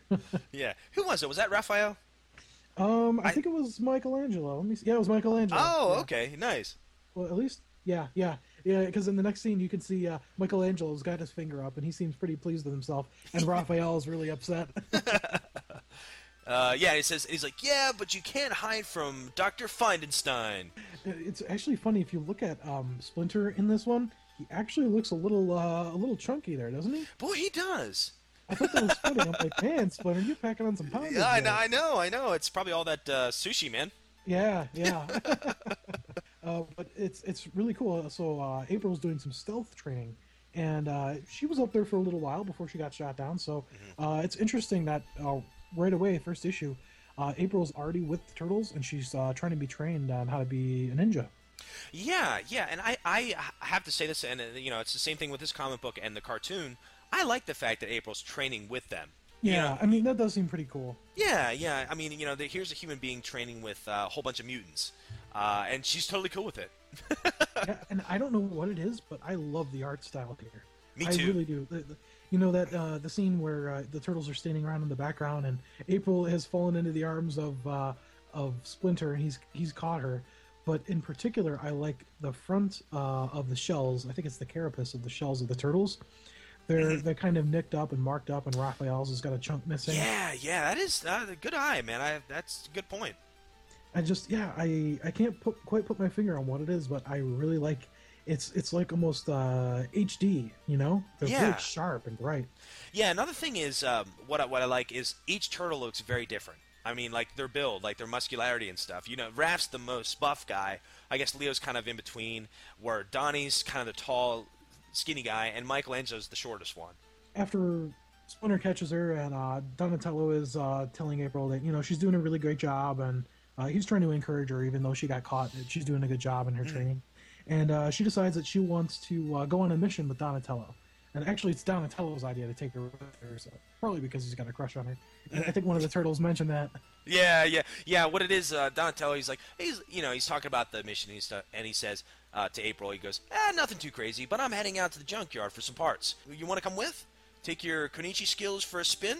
And then Michelangelo's kind of looking at him. He's got hearts for eyes. He goes, "Oh, how romantic!" I love Raphael. Yeah, a junkyard. Every girl's dream date. And the best part if that worked for my wife, man, I'd be great. I'm pretty sure Raphael's reading comic books. Yep, that's it. And he's doing it in the cartoon series as well. I love that. I love that about him. He's the tough guy, but he gets his comics in. Yeah. There's a very funny part in the cartoon that we're going to talk about where it's very similar to that. I can't wait. So Donatello is talking, and they decide, okay, April's going to go with them on this mission to a top secret military junkyard.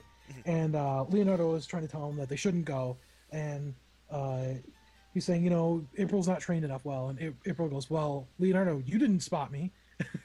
Because Michelangelo's the one that did. And he gets pretty upset, and she says, you know what, forget this, we're leaving. So she decides they're going to go anyway, and she says, come on, Donnie, let's go. And Leonardo's just got steam coming out of his ears. Yeah, I love that. It kind of reminds me of the Stooges or something there. Yeah.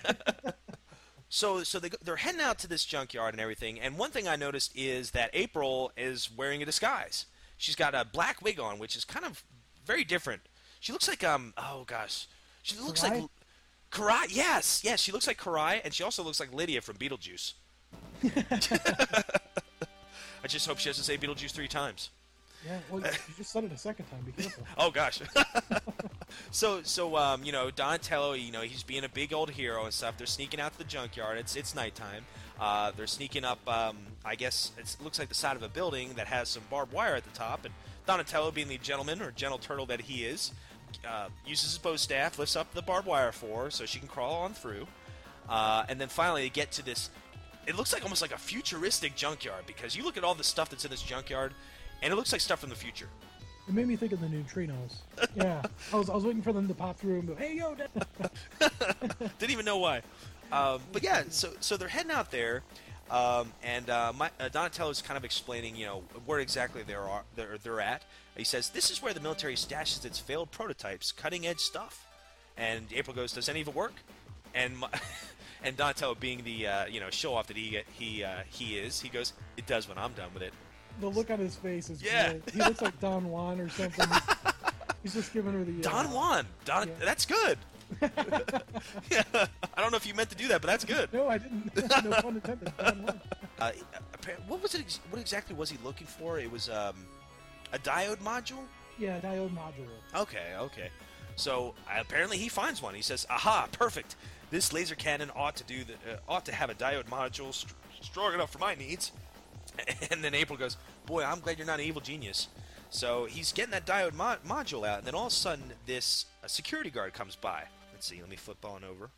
Well, it's funny when she said, "I'm glad you're not an evil genius," and he goes, "Wait, so you think I'm a genius? Well, so do I. But I mean, thanks." Yeah. So apparently, a security guard walks by, and they're trying to hide from him. Which is kind of shocking to Donatello, because usually they don't really patrol it as strictly as they are this particular evening. Yeah, he says, "Weird. Usually this place is empty. They must have upped their security." And April goes, "Sounds like a challenge. Bring it on." He's like, "No, we should go." So they're trying to escape, and as they're escaping, I guess the security guard has a dog that happens to track April down, and she's running away from the dog, screaming for Donatello. So Donatello has to rescue April, but before he can get to her, the security guards find April and take her. All right, so Donatello's freaking out at this point.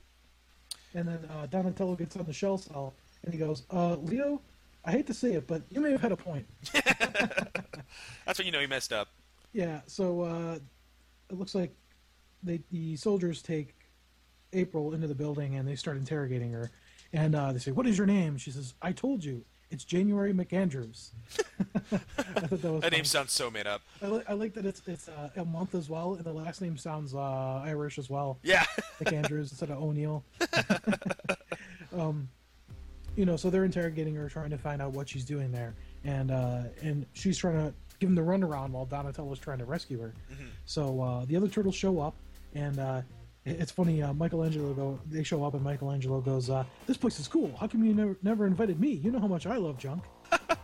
And Raphael goes, "Way to go, Donnie. Everyone knows the way to the girl's heart is to get her captured by the army." and Leo says, "This is serious, Raph. Where's April?" So they're scoping the place out, and Donnie spots the building that April's being interrogated in, and they're trying to formulate a plan as to what they're going to do, and Raph says, "Big deal. We faced down giant monsters. These guys don't look so tough." Leonardo goes, "The difference is that these aren't bad guys. We don't want to hurt them." And then Donatello makes a really good point. He says, "If the government sees us, they're going to want to know more about us." And then Michelangelo says, I like this "They'll part. just have to read my blog." And Raphael smacks him in the back of the head and goes, "Mikey, our existence is a secret, remember?" And he goes, "Oh, it's okay. I just talked about TV shows." And then they end up getting spotted because Raph is smacking Michelangelo, and they're talking pretty loud. So they get spotted, and they throw some shuriken to take out the whites and try to go covert. So they end up getting trapped behind, it looks like just a big piece of machinery or something, and they're trying to find out what they're going to do, and they need a distraction. So I liked Mikey's line there. Let's see, what does he say? Leonardo goes, "They're headed right for us. We need a distraction." And then Donatello starts staring at something and goes, "Oh, cool, look at that." And Raphael goes, "No, Mikey, a distraction for that." Oh, I didn't catch that last time. That's good. Yeah, I thought that was funny. And then it looks like they find a car that looks like some kind of a red hot rod or something. Yeah, it looks awesome. Yeah, it does. It looks like Roadkill from the Twisted Metal series. It looks pretty awesome with the gun attached to the back. Yeah, it does. So they send the car careening off the edge, and the soldiers duck, and they look like they start to chase it because they think that the turtles are inside. But how do they get the keys? I don't know. A little too convenient. Yeah, Donatello must have hotwired it. Oh, that's true. That can happen. So they send the car off one way, and it crashes, and the soldiers follow it, and the turtles go the other way. And then it pans back to April being interrogated by the military officer. And it's funny, April remembers Splinter's advice, saying, "Sensei says that the lie that works best is often the one that they want to believe." Ah. So she finally says, "Okay, I'm part of a ring of spies." And the guard goes, "Finally, the truth."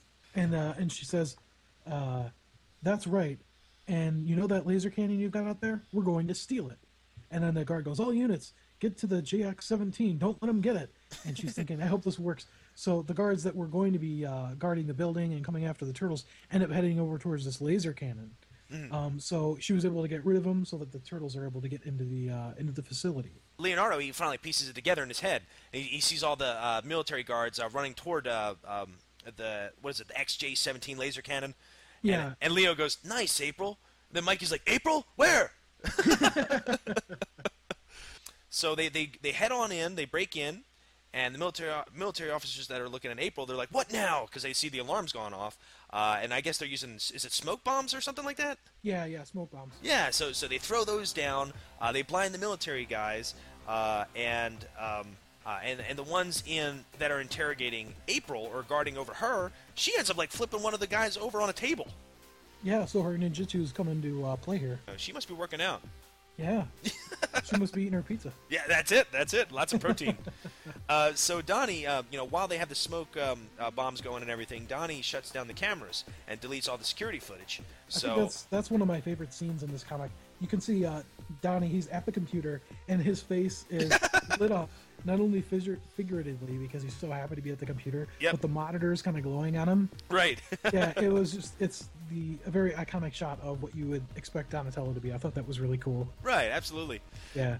So I guess April beats both of those guys up, those guards that were looking at him, or that were looking over her. She beats them up somehow. She throws one of them over her shoulder onto the table, and then the other one, she's got a smoke Chases bomb. her. Oh, okay, that's what that is. No, I'm sorry, no, it was her T-phone. Oh. T-phone self-destruct, so I guess that's the shell cell or whatever.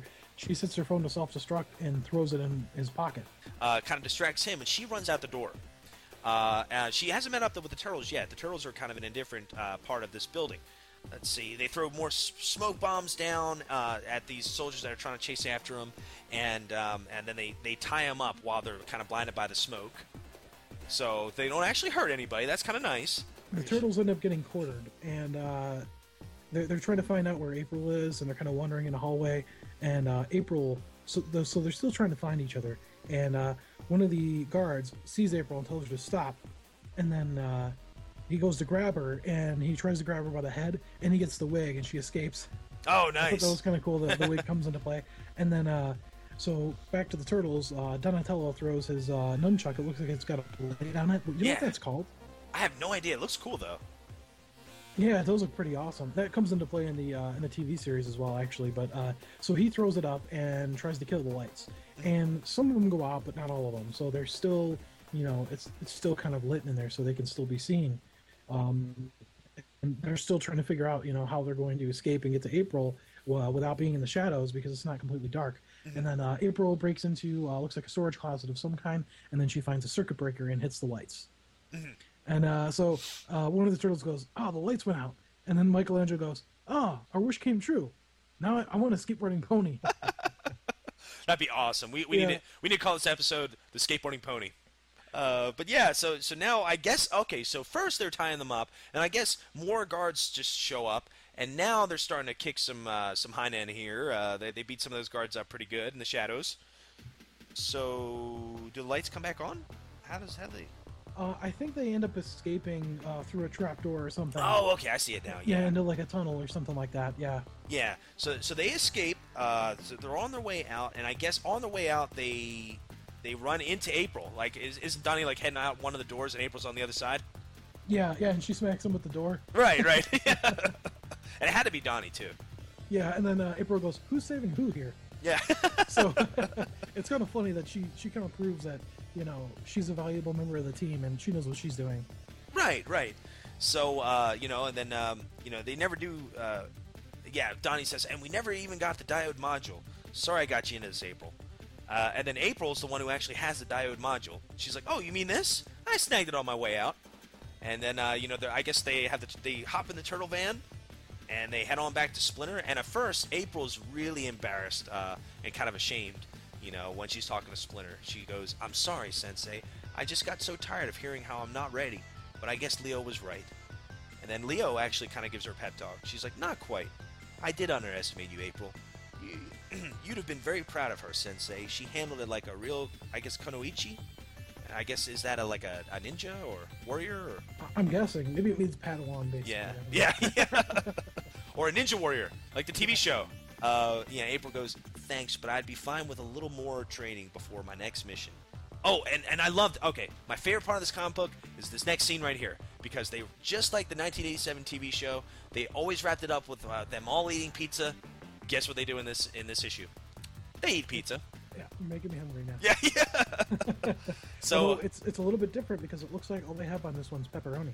That's true. It's actually a normal pizza. But what happens to it is a normal. So Donatello's finally got his diode module for his experiment, and it's coming from a high-powered laser. So I was wondering, what is he going to use this thing for? And it turns out that he finally has his missing piece for his latest invention, the laser pizza slicer. So that's what this is all about. They risk their lives for a laser pizza slicer. Yeah, it seems like it'd be worth it. Yeah, come on, it's pizza. So they set up the laser pizza cutter above the pizza, and it looks like it's on a big, like a concrete slab of a table. And they turn it on, and it completely shatters the concrete. It obliterates the table and the pizza. Yeah, and then Michelangelo goes, "The pizza! No!" And Donatello says, "Okay, maybe I need to adjust the settings a little bit." And that's how it ends. And I liked it. I really did. It reminds me of like just a standalone 1987 Teenage Mutant Ninja Turtle cartoon. It's exactly kind of what I was hoping for. It's not.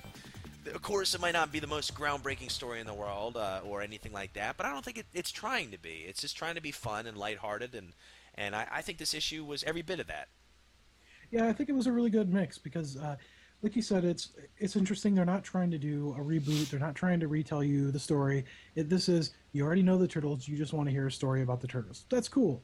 And I like the fact that, it starts off with April, which is something kind of new. Because we don't really know a whole lot about her character yet and what she's doing, and it introduces her as part of the team more so than a damsel in distress, I guess, which I thought was cool. Absolutely, yes, I agree. And it was kind of cool that they're showing that she's being taught, and there were a lot of jokes, and it was kind of lighthearted. And then it showed, the noble side of the Turtles, where they don't want to hurt good people. So, like you're saying, it's a lot like the 1987 series, but it was a good mix of lighthearted fun with teaching you lessons about, you need to be patient, even though you're not, you want to get out there and fight, but you need to be patient until you're experienced enough. So I thought that was a good mix. What was the big deal about the military personnel being there in the first place? What are they hiding? Maybe there's more to that place than we know right now. So, maybe they'll go back to that eventually. But yeah, it looks like the next issue is going to be about snakeweed. So it's going to be pretty good. Yeah. Yeah. I like that they have right at the end of the last page of the comic. It says the end, and then the next page shows snakeweed. It shows you basically what would be the cover of the next issue. So I like that. It's you already know what's coming up next, and you're thirsty for more. Absolutely. Or hungry for more pizza. Yeah. That's right. Yeah. Well, And, so what would you give this, man? Kind of knowing what this is going for and everything. What rating would you give this one?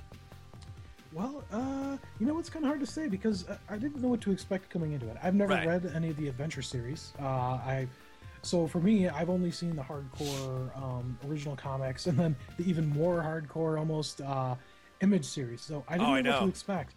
And I at the comic book store in Ohio, I had a hard time finding this one because it ended up in a different section, in the kids section, really, which I thought was interesting. But I think it's I don't feel like it's necessarily a strictly kids one. I think just it's targeted at it's compatible for kids. It's a family friendly version of Turtles, which I liked. For what it is and what it's supposed to be, I think I'd give it a 7.5. It was pretty solid. Yeah, nice rating. I feel the same way. I think it's kind of everything I hoped for it to be. Like I said earlier, it's lighthearted, it's fun. I love the artwork. I think the artwork is very, very good. I'm with you. I don't think there's really one thing that truly bothered me in this first issue. So I don't know if I want to give it a perfect 10. Like this is one of the best comics I've ever read. But I gotta give it like a solid 8.5 or a 9. This is just it's a fun comic book, and it's a standalone.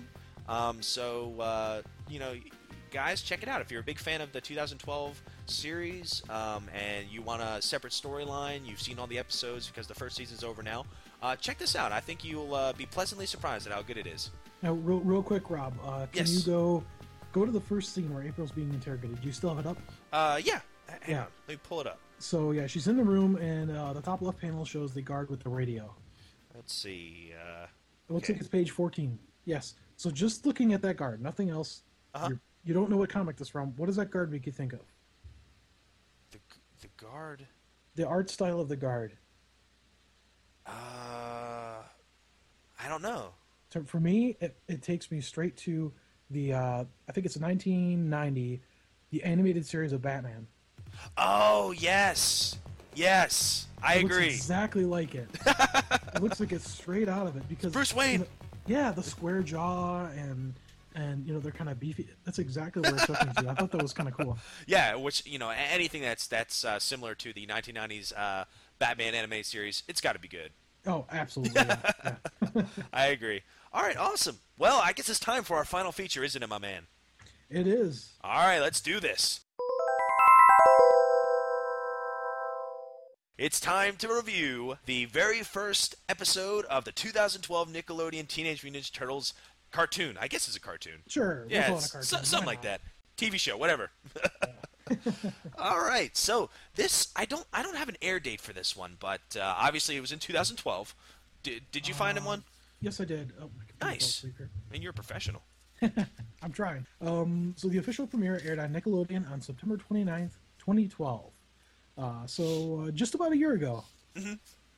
So the premiere's success actually prompted Nickelodeon to order a second season, and in February 2013, the network renewed the show for a third season. So we just finished our first season, I believe, from what I can tell. Yes. The Buika Showdown, and we already know that they've already been working on the second season, and a third season is in the works. So this very first season and the premiere was very successful. So I thought that was cool that, Ninja Turtles are back.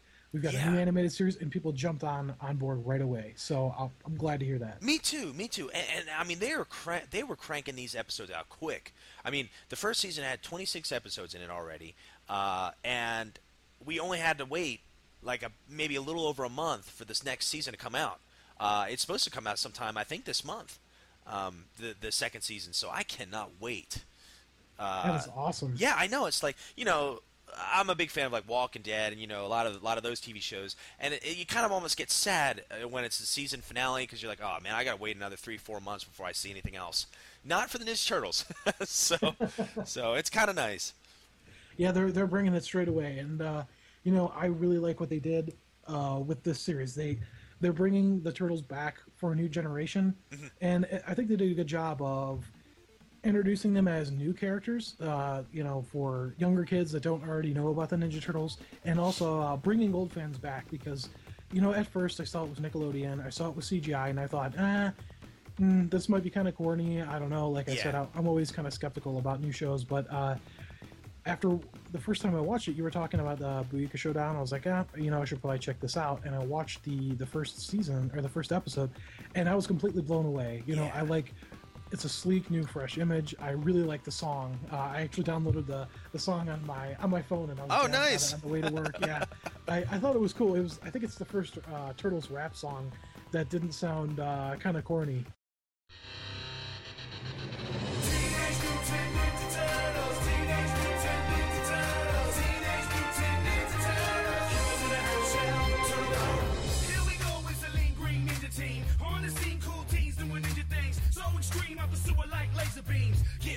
Shell shock pizza kings can't stop these radical dudes. The secret of the ooze made the chosen few emerge from the shadows to make their move. The good guys win and the bad guys lose. Leonardo's a leader in blue, does anything it takes to get his ninjas through. Donatello is a fellow, has a way with machines. Raphael's got the most attitude on the team. Michelangelo, he's one of a kind, and he knows where to find it when it's party time. That's a splinter out of every single skill they need to be one lead. Greedy Crimson Team. Teenage Mutant Ninja Turtles. Teenage Mutant Ninja Turtles. Teenage Mutant Ninja Turtles. Excuse me, you didn't like the Turtle Power song? I love the Turtle Power song. I can't take it seriously, but I do love it. On the half show, they're the heroes for. Who could ask for more? Oh, yeah. I'm with you. I was very skeptical. I did not expect a whole lot from this. I was very excited, to the point where it's like, anytime the Turtles are back, I'm excited. But I'm thinking, oh, okay, it's going to be Nickelodeon. I like Nickelodeon, but, I'm pushing 30 now. I don't want it to be too kiddie. And I was wrong. I was so wrong, when I watched the show and everything. I'm just going to lay this out there right now. I think, for me personally, I think this is the most exciting, like, kind of renaissance the Turtles have had since their heyday in the 80s. I mean, I feel that way because, when the 2003 show came out, it's a great show, but it seemed like the comics during that time weren't, I don't know, maybe weren't standing out as much, or I just don't know. It didn't seem like the 2003 show seemed as popular as this current Nickelodeon show is. And not only is the Nickelodeon show really good, the comics that are out right now are really, really good. So the toy line's good. They've got the retro action figures out on Toys R Us. I mean, it's like a resurgence that I have not seen since the Turtles were extremely popular in the late 80s and early 90s. You're absolutely right. It kind of seems like the 2007 movie came out, the CGI movie. It was awesome. It was great, but after that, it kind of died off. And what happened was, and this is thanks to Turtlepedia. They've great website, lots of information. Yes. And I saw on there, after Viacom purchased the rights to the Ninja Turtles franchise in October 2009. And then a press release was issued unveiling that Nickelodeon will be developing a new CGI animated television series slated to air in 2012. Though the franchise was bought out from Mirage Studios, the company is still able to produce up to 18 48-page black and white TMNT comics a year. So this kind of sets the stage, because it's almost like a quiet period. After 2007, the Turtles kind of fell off the shelves again. The 2007 movie was great. I loved it, but it didn't bring about a resurgence like this franchise did. So, Viacom realized, the Turtles, there's a lot of retro stuff going on right now. There's comic books, a lot of older shows that are being brought back, and they saw the Turtles. They saw that it was a viable property, a viable franchise. They bought it and they invested in it. And I've got to say, without this 2012 cartoon coming back out, like you're saying, I don't think we would be seeing the resurgence that we are now. Because if you walk into Walmart now, you've got Turtles all over the place. There's I bought a hat. I bought a shirt. They've got the entire section in the toy aisle. I mean, if you go in the school supply section, there's folders and stuff. I mean, like you're saying, it's like back in the 80s, and we've not really seen this in a long time. I know. I've got to credit this TV series for that. I do too. I think that just looking at it this way. Okay, I guess I didn't realize the Turtles were really taking off again until just about every time I go to Walmart, the Turtle section was always cleared out. All the toys were gone. They were all bought. And I'm like, wow, people are really buying these figures up. And then finally, that's when because I had actually seen the figures first. Then finally, I watched the show, and I was like, wow, I get it. This is awesome. And then finally, I read the IDW comics, and now they've got the Adventure series. Now they're doing the retro toys. This is just such an exciting time. And that's not the reason you and I decided to do this podcast. We just want to do a podcast on Ninja Turtles. It wasn't because there's this huge resurgence, and it's like, okay, the Turtles are popular now. We're going to talk about them. We just wanted to talk about Ninja Turtles, and we just happened to pick an awesome time to do it. Yeah, and it's really neat because, if you guys, if this is your first episode listening, go ahead and go back and listen to episode 1 because we're right there with you. Like, I'm just getting into the comics. Mm-hmm. We're just now watching this 2012 series. We haven't watched a whole lot of the 2003 series. So, Rob and I, we're both big diehard fans of the old school stuff. Mm-hmm. We're going through the new school stuff together, and it's a lot of fun. It really is. It's an exciting time. We've got the new movies being produced. We've got the new video game that just came out, the TV. There's currently 3 comic book series that I know of. We got the Villain series, the series, animated series.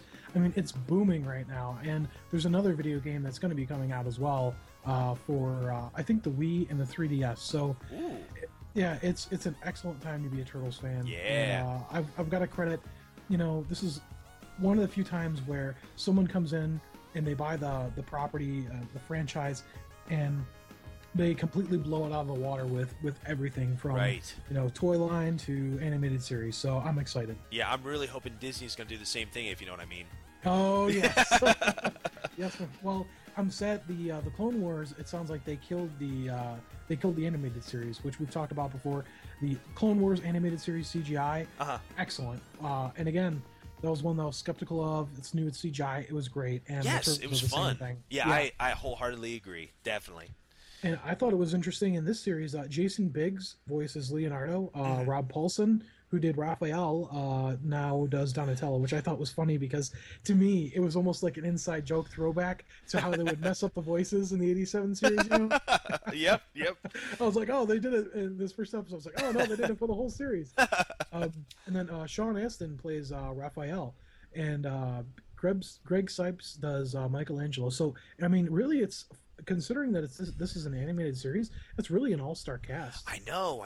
And you know what? Talking about Rob Paulson as Donatello, I think that works so well. Like it does. I think at first I was like, what? Because I always equate Rob Paulson, Raphael. I mean, that's just him. But then the more I thought about it, especially after watching like the 2003 series and listening to Raphael's voice there, the gruff Raphael voice, that's him. I mean, that's Raph.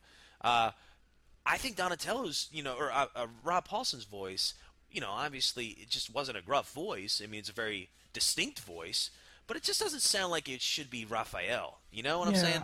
I know what you're saying. I think because the 87 series was so lighthearted and kid-friendly, they didn't go with gruff, and what you ended up with was more sarcastic type of voice. And so, I mean, that kind of worked for Raphael for what it was, but I agree.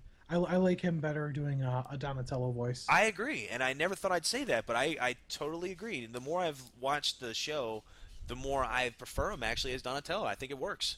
And I've got to say, and this may be against the grain, I guess, but for me, I like this TV series the best out of all of them so far. Oh, wow, really? Yeah, and I do love the '87 series, and Right.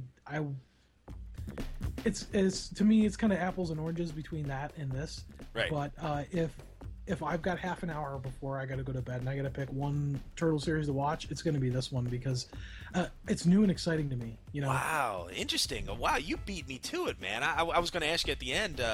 Now that we've watched one of each, type. The first episode we did was the original. The second episode we did was 2003, and then this episode, the new one. I was going to ask you at the very end what you thought, but wow, I'm really surprised. I thought you would have picked the original. Yeah, I mean, to me, maybe part of it is because, the other ones I feel like I already know what has happened, and I've seen them so many times, and for me, this one it draws me in. It's new and it's exciting, and I think they just did a great job. There's a new story to be told, and I think they make it exciting. Awesome. Well, all right, I guess we should get into it then, my man. I guess we should. We talked about how awesome it is. So this episode is entitled Rise of the Turtles. My first impressions was it's similar to the 2003 animation style. We've got an urban cityscape. There's, I love the new song, like I had said. It's rap, it's upbeat, and they kind of transition the series into the CGI characters very well by doing that. Hey, you know what, Josh? What? You know what we should do? Next time we go through a new Nickelodeon episode, you recite one half of the rap, and then I recite the other half. I'm down for that. All right, we'll do it. I always love doing rap on podcasts. Yeah. It was the leader in blue. Yeah. He's got to his ninja through. Yeah. Yeah. Oh, yeah, we got this. Yeah, that's going to be awesome. So the episode starts with the turtles sparring. And I like that it does a close-up on each one of the turtles' faces. Yes. And Raph and Leo are talking. Speaking of Raph, those cutscenes with the size, when he's like flipping people over with the size, awesome. That was awesome. And yes. I think that's kind of a prime example of why I like this series so much. You would not see that in either one of the other series. They're taking it in a new direction, and the CGI allows them to do things that they couldn't do before. Yeah, I agree. It's awesome. And it's in slow motion as he kind of hooks that sai around. I think does he flip Leonardo with the sai? Yeah, he does. Yes. He actually defeats Leonardo in this sparring session. I love that. Raphael, besides Splinter, is probably the best fighter in the franchise. So, except for maybe Shredder, but yeah, good stuff. Yeah, I think I was nervous whenever you hear that something CGI, I'm always nervous that they're going to use that as a crutch, to carry you through, so that they can be lazy with the story and lazy with the animation. But that's definitely not the case here. No, I agree. So Leonardo bats away Raph's sai, and then you just see two big yellow X's, and then Raph flips Leonardo over and defeats him. And so Splinter enters, and actually I've noted here that he has a green staff. Oh, okay. Yeah. Hang on, let me look at that figure again. Green staff? Yep, he does have a green staff. Yeah. Okay, that makes sense. It matches. We're good. Sweet. Quality control passed. That's right. Splinter enters. Excuse me. Splinter enters and he says, "You have all done well," and Raphael goes, "But I did better." And then Splinter walks over to Raphael, and he does almost like a Vulcan nerve pinch or something.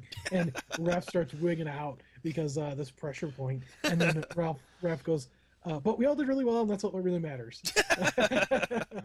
So it reminds me more of Darth Vader doing the grip, Oh yeah, force choke. Yeah, you better behave.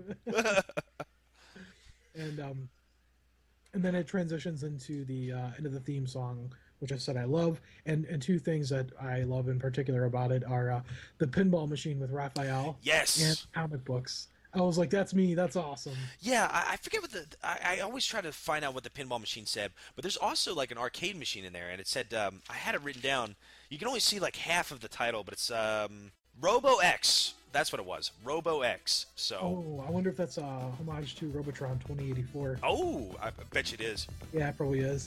That's cool. I didn't notice that he had a arcade cabinet in there. I'm gonna have to watch it again, but that's probably what they're referencing in the video game. No, absolutely. That's awesome. Cool. So. Oh, by the way, what? Speaking of Raph and the pinball machine, and he's got his like little pet turtle. What is the pet turtle's name? Spike. Spike. That's so awesome. That's awesome. It's funny. I actually have 3 baby Kegels map turtles. Oh, nice. Yes, I'm looking to get a 4th. And yes, they're named after the turtles. I'm so proud of you. That's awesome. Yeah. It's funny on them. The backs of their shells actually are pretty pointed and it's kind of spiky. Huh. And that's kind of what it made me think of when I saw that he named him Spike. Plus, I mean, if you're Raphael, you've got to name your pet something tough. Absolutely. Yeah. Although, I love that. Although his conversation with Spike a little bit later on, kind of shows that Raph might have a little bit of a soft side. Yeah. That's pretty awesome. So after the theme song, it transitions to Michelangelo, and he's prepared. Michelangelo's always the one cooking. You notice that? Yeah, I don't know if I'd trust him in the kitchen. I don't think so either. So Michelangelo has cooked up some Algae worms for everybody, and they all seem pretty unimpressed with the entrees. And then he ends up pulling out. I hope you guys save room for cake. And he pulls out a cake, and it's made of algae and worms. And, I think it's Raphael goes, what is the frosting made from? And Michelangelo goes, you don't want to know. And then, so they're celebrating their mutation day. So Michelangelo asks Splinter to tell the story again, and Raphael's like, it's the only way we're going to get him to shut up, so alright, go ahead and tell the story. So Splinter starts telling the origin story, and he says 15 years ago today. So I think that's consistent with the 1990 movie? 1989? Yes. Yeah. So Splinter says, you want to... Or, I don't want to keep rambling on. Did you have anything you want to throw in? Oh, no. But, like, one thing I like is, when Splinter's telling the origin story, speaking of, 15 years ago, and it kind of paying, like, a little tribute to the 1990 film, another thing in that made me think of the 1990 film is when Splinter's talking about the baby turtles, Mikey goes, "That was us!" Yeah, I thought that was great. Just reminded me of the movie. I'll never forget Michelangelo saying, "That was us!" Yeah, and they all kind of face palm. Yeah. They're all embarrassed. Yeah, like, no, really? Yeah. So, Splinter says, many years ago, while I was still human, years ago I was leaving a pet shop with 4 turtles. A strange man passed me, and something was off about him, so I followed him. I decided to follow him. And then it shows 2 strange-looking men with kind of sort of a stoic expression on their face. They're just not. They look almost like robots, sort of. And they say, "You will go no further in this place," which is a place which you are not allowed to be, which is this place, or something ridiculous. So you can tell there's something not quite right about these guys. And so Splinter ends up fighting with these strange-looking men in suits, and they end up during the struggle they end up dropping a canister, and then ends up dropping the turtles, and they end up getting in the mutagen, and they end up getting transformed, and Splinter pulls out the canister as he's telling the story, and Michelangelo grabs the canister and holds it and goes, "Mom." I thought that was hilarious. That is good. Yeah. And then it says, now that we sorry. And then Leonardo interrupts the story and he goes, "Well, now that we're 15 years old, we're old enough to go above." And Splinter goes, "Yes." But no. I know. And then Donatello goes, "I hate it when he does that." and then I think he's stroking his really long goatee, which is awesome. Yeah, I agree. Yeah. And then they have this conversation about, well, we're not perfect yet, but you have to make mistakes so that you can learn. So they're trying to convince Splinter, and they do eventually convince him that he should let them go. Right. So. But I think right before they go, doesn't Leonardo watch that funny show? Oh gosh, what was it? Space Heroes. Space Heroes. Yeah. It's a total ripoff of the animated Star Trek. Yeah. Which is awesome. I'm a Star Trek fan as well as Star Wars. So. Oh, nice. Yeah. So and Raphael's reading his comic, which again I thought was so cool. Oh yeah. Yeah.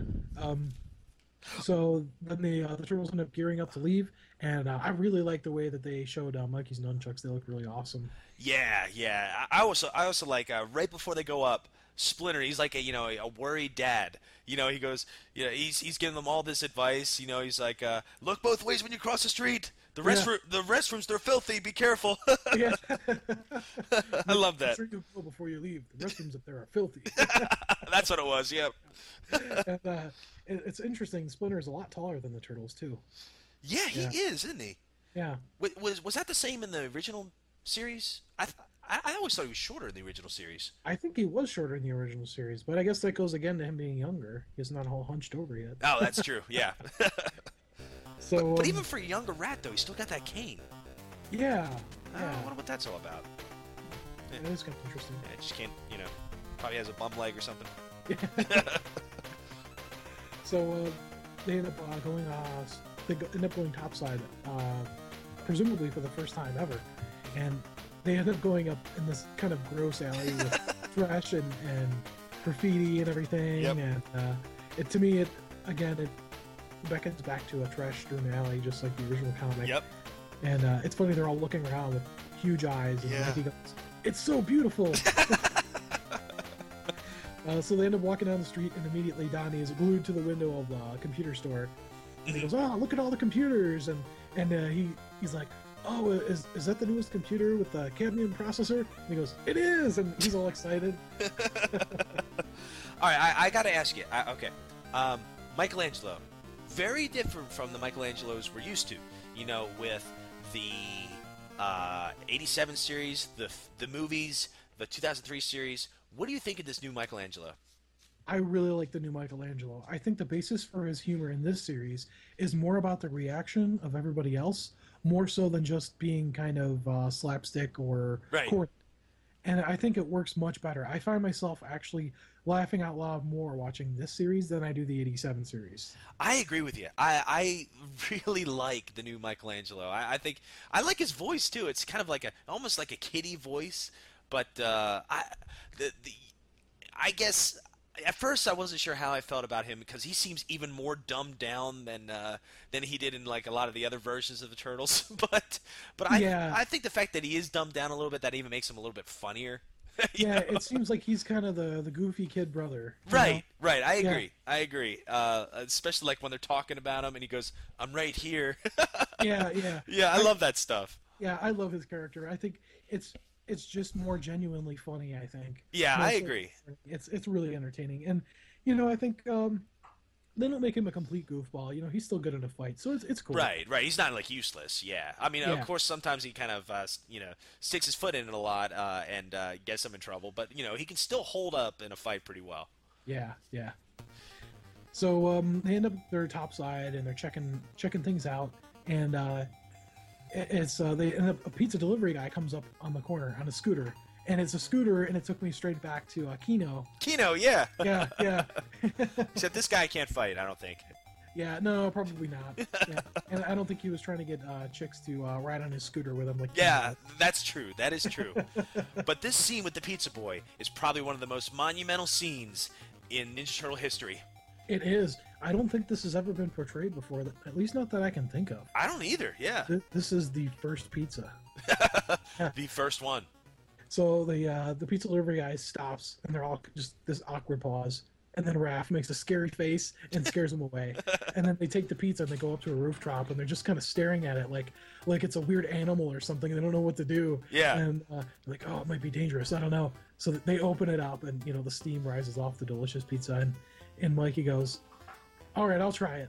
And then it goes into slow motion, and Mikey eats it, and then it just shows a little brain, and it's like, yeah, his mind blows blown up. by the pizza. and then he tries to cover it, and he's like, "Oh no, it's not very good. I don't think you guys should try it." Yeah, it's like, I'll eat the rest for you. They're like, "Oh, take off. I'm taking some." That was great. Yeah, that was an epic scene. The very first pizza, I thought that was cool. Yeah, I agree, because like I'm trying to think. In the '87 series, they just remember they went to Ninja Pizza and they were just eating pizza. Yeah, she's like, "You guys eat pizza?" I was like, "Doesn't everybody?" Yeah, and then they they just went on and did it. And then the same thing in the film. Yeah, you're right. This is definitely the first time they've ever done that. So that was really cool. I didn't catch the brand of the pizza, did you? I did not. No. I don't know if they had one. I think it was just pepperoni, though. Yeah, it was. Yeah, they didn't try anything crazy yet. Man, I'm still hungry. I know, me too. So, I like it. So it transitions. No, they've eaten their pizza and they're checking out the city. So they're running on the rooftops. Like again, as paying homage back to the first comic, I think. Mm-hmm. I really like the animation that they do of them running. I don't know why. Me too. It's kind of like their hands are kind of almost like behind their back. Yeah, they throw their head forward. Yeah. Like the Roadrunner or something. Right. You know? Yeah. Yes. I'm expecting Wile E. Coyote to pop out with some Acme TNT or something. Yeah, exactly. But it's not that bad, but I don't know. It works. That animation works. It's a ninja running. I don't know how they did it, but it works really well. I agree.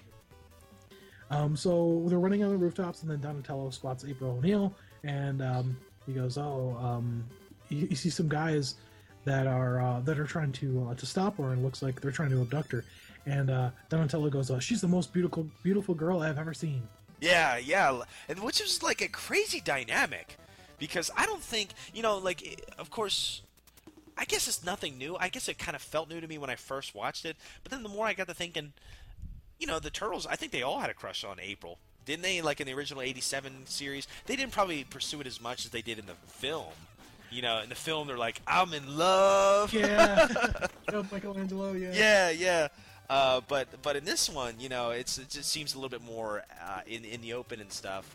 Donnie is crazy about her, which I don't know. It's interesting that none of the other turtles are really have a crush on any humans, but Donatello, boy, he does. Yeah. I thought that was kind of cool. Yeah, I agree. And as a matter of fact, I asked my wife. When I was watching this episode, my wife was at the house, and I was taking notes and stuff. And I was just, because I never really knew, because my wife, she'll watch it with me. She's cool, but she's not a nerd like I am. And I asked her, I said, "Do you have a favorite Ninja Turtle?" I said, "If you could pick one, who's your turtle?" And she goes, "Donatello." I said, "Why?" And she's like, "He'd treat a woman right." So I said, "Well, good point." And she also said, he's Don Juan. He's Don Juan. The women cannot resist him. But she just said, he's smart. He can invent things. He's a very valuable asset to the team, and he would treat a woman with respect. And I said, that is an amazing answer. And then I hugged her and I said I was proud of her. That's awesome. Yeah. But anyways, I'm sorry. Go ahead. So April's being abducted, and Donatello gets googly eyes for her, and I says she's the most beautiful girl I've ever seen. And Raphael, I think, says she's the only girl you've ever seen. And he's like, oh, that doesn't matter.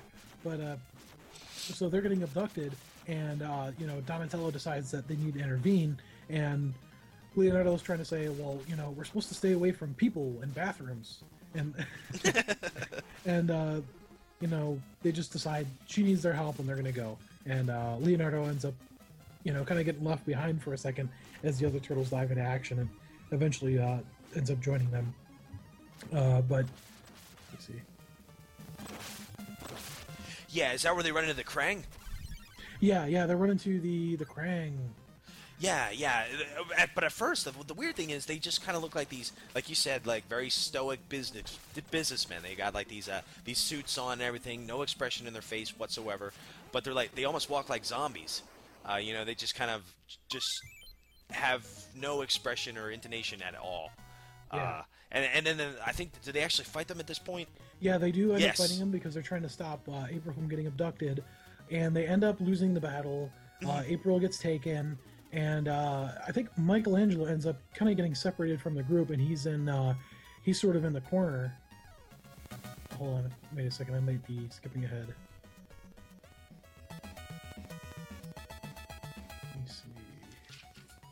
I know he gets cornered and he slices one of them and finds out it's a robot. I'm trying to figure out if that's in this scene. Yeah, I think it is. Because that's where the brain attacks him.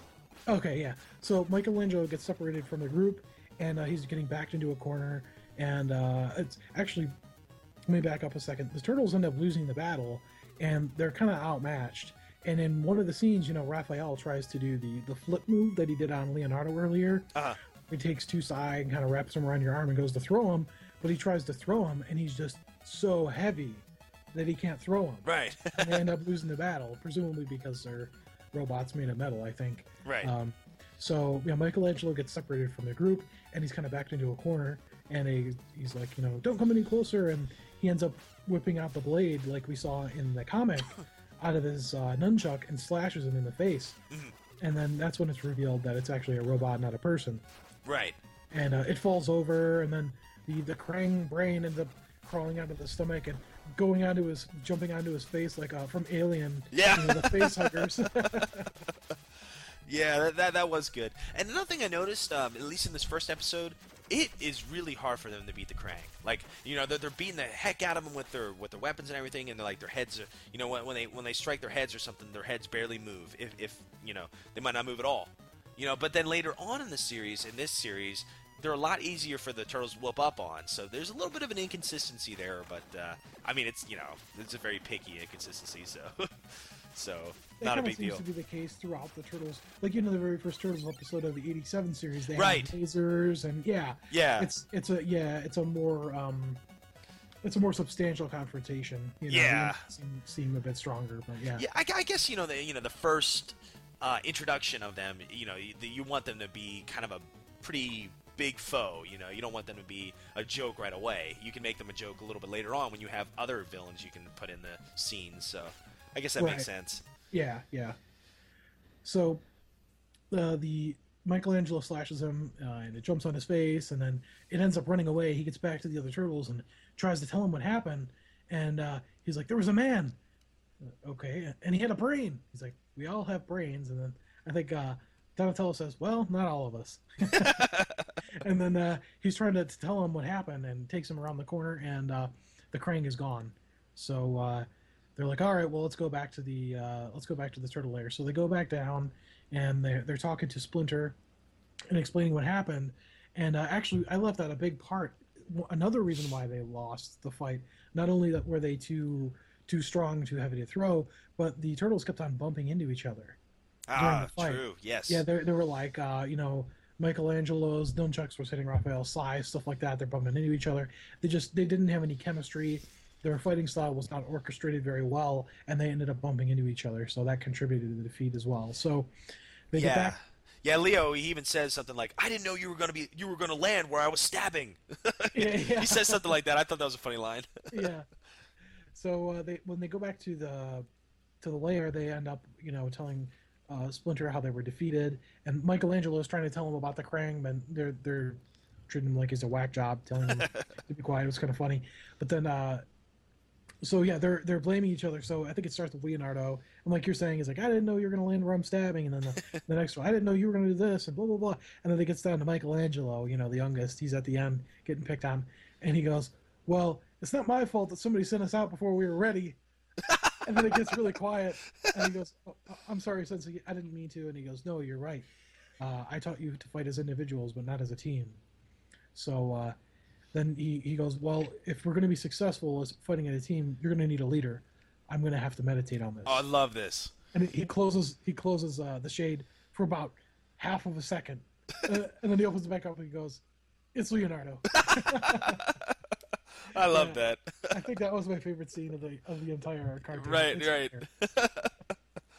it's like the back of the action figure side. He's sort of a more playful, spirited person in this series, which I thought was funny. Yeah, he is. He definitely is. Oh gosh, what is he? Oh yeah. Is this right around the time where he's looking at that photo of him and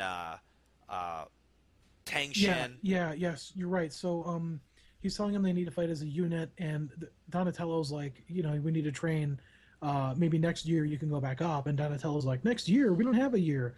That I saw that girl, the look in her eyes. She needed me to rescue her. She needed my help." And then, like you're saying, Splinter looks at the picture and realizes, this is the same type of situation. Right. With Tang Shen, and they do need help. So I like that. I like that right away. You kind of think, there's some pain in Splinter. He looks at that picture. He's like, "Oh man, I understand, what it's like to lose somebody, and I don't want the turtles to do the same thing, So I like that. I really do. And I noticed the baby there.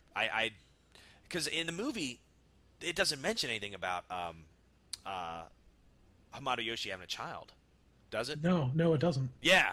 So that was a nice dynamic. I don't know if that's in the comic books or not, but I never really knew it until, truthfully, the Booyaka Showdown. So, Yeah, I haven't seen it either in any of the comics that I've read so far. I haven't gotten terribly far because I'm doing 3 different series right now. But yeah, that's not something that I'm familiar with. So yeah, it's funny.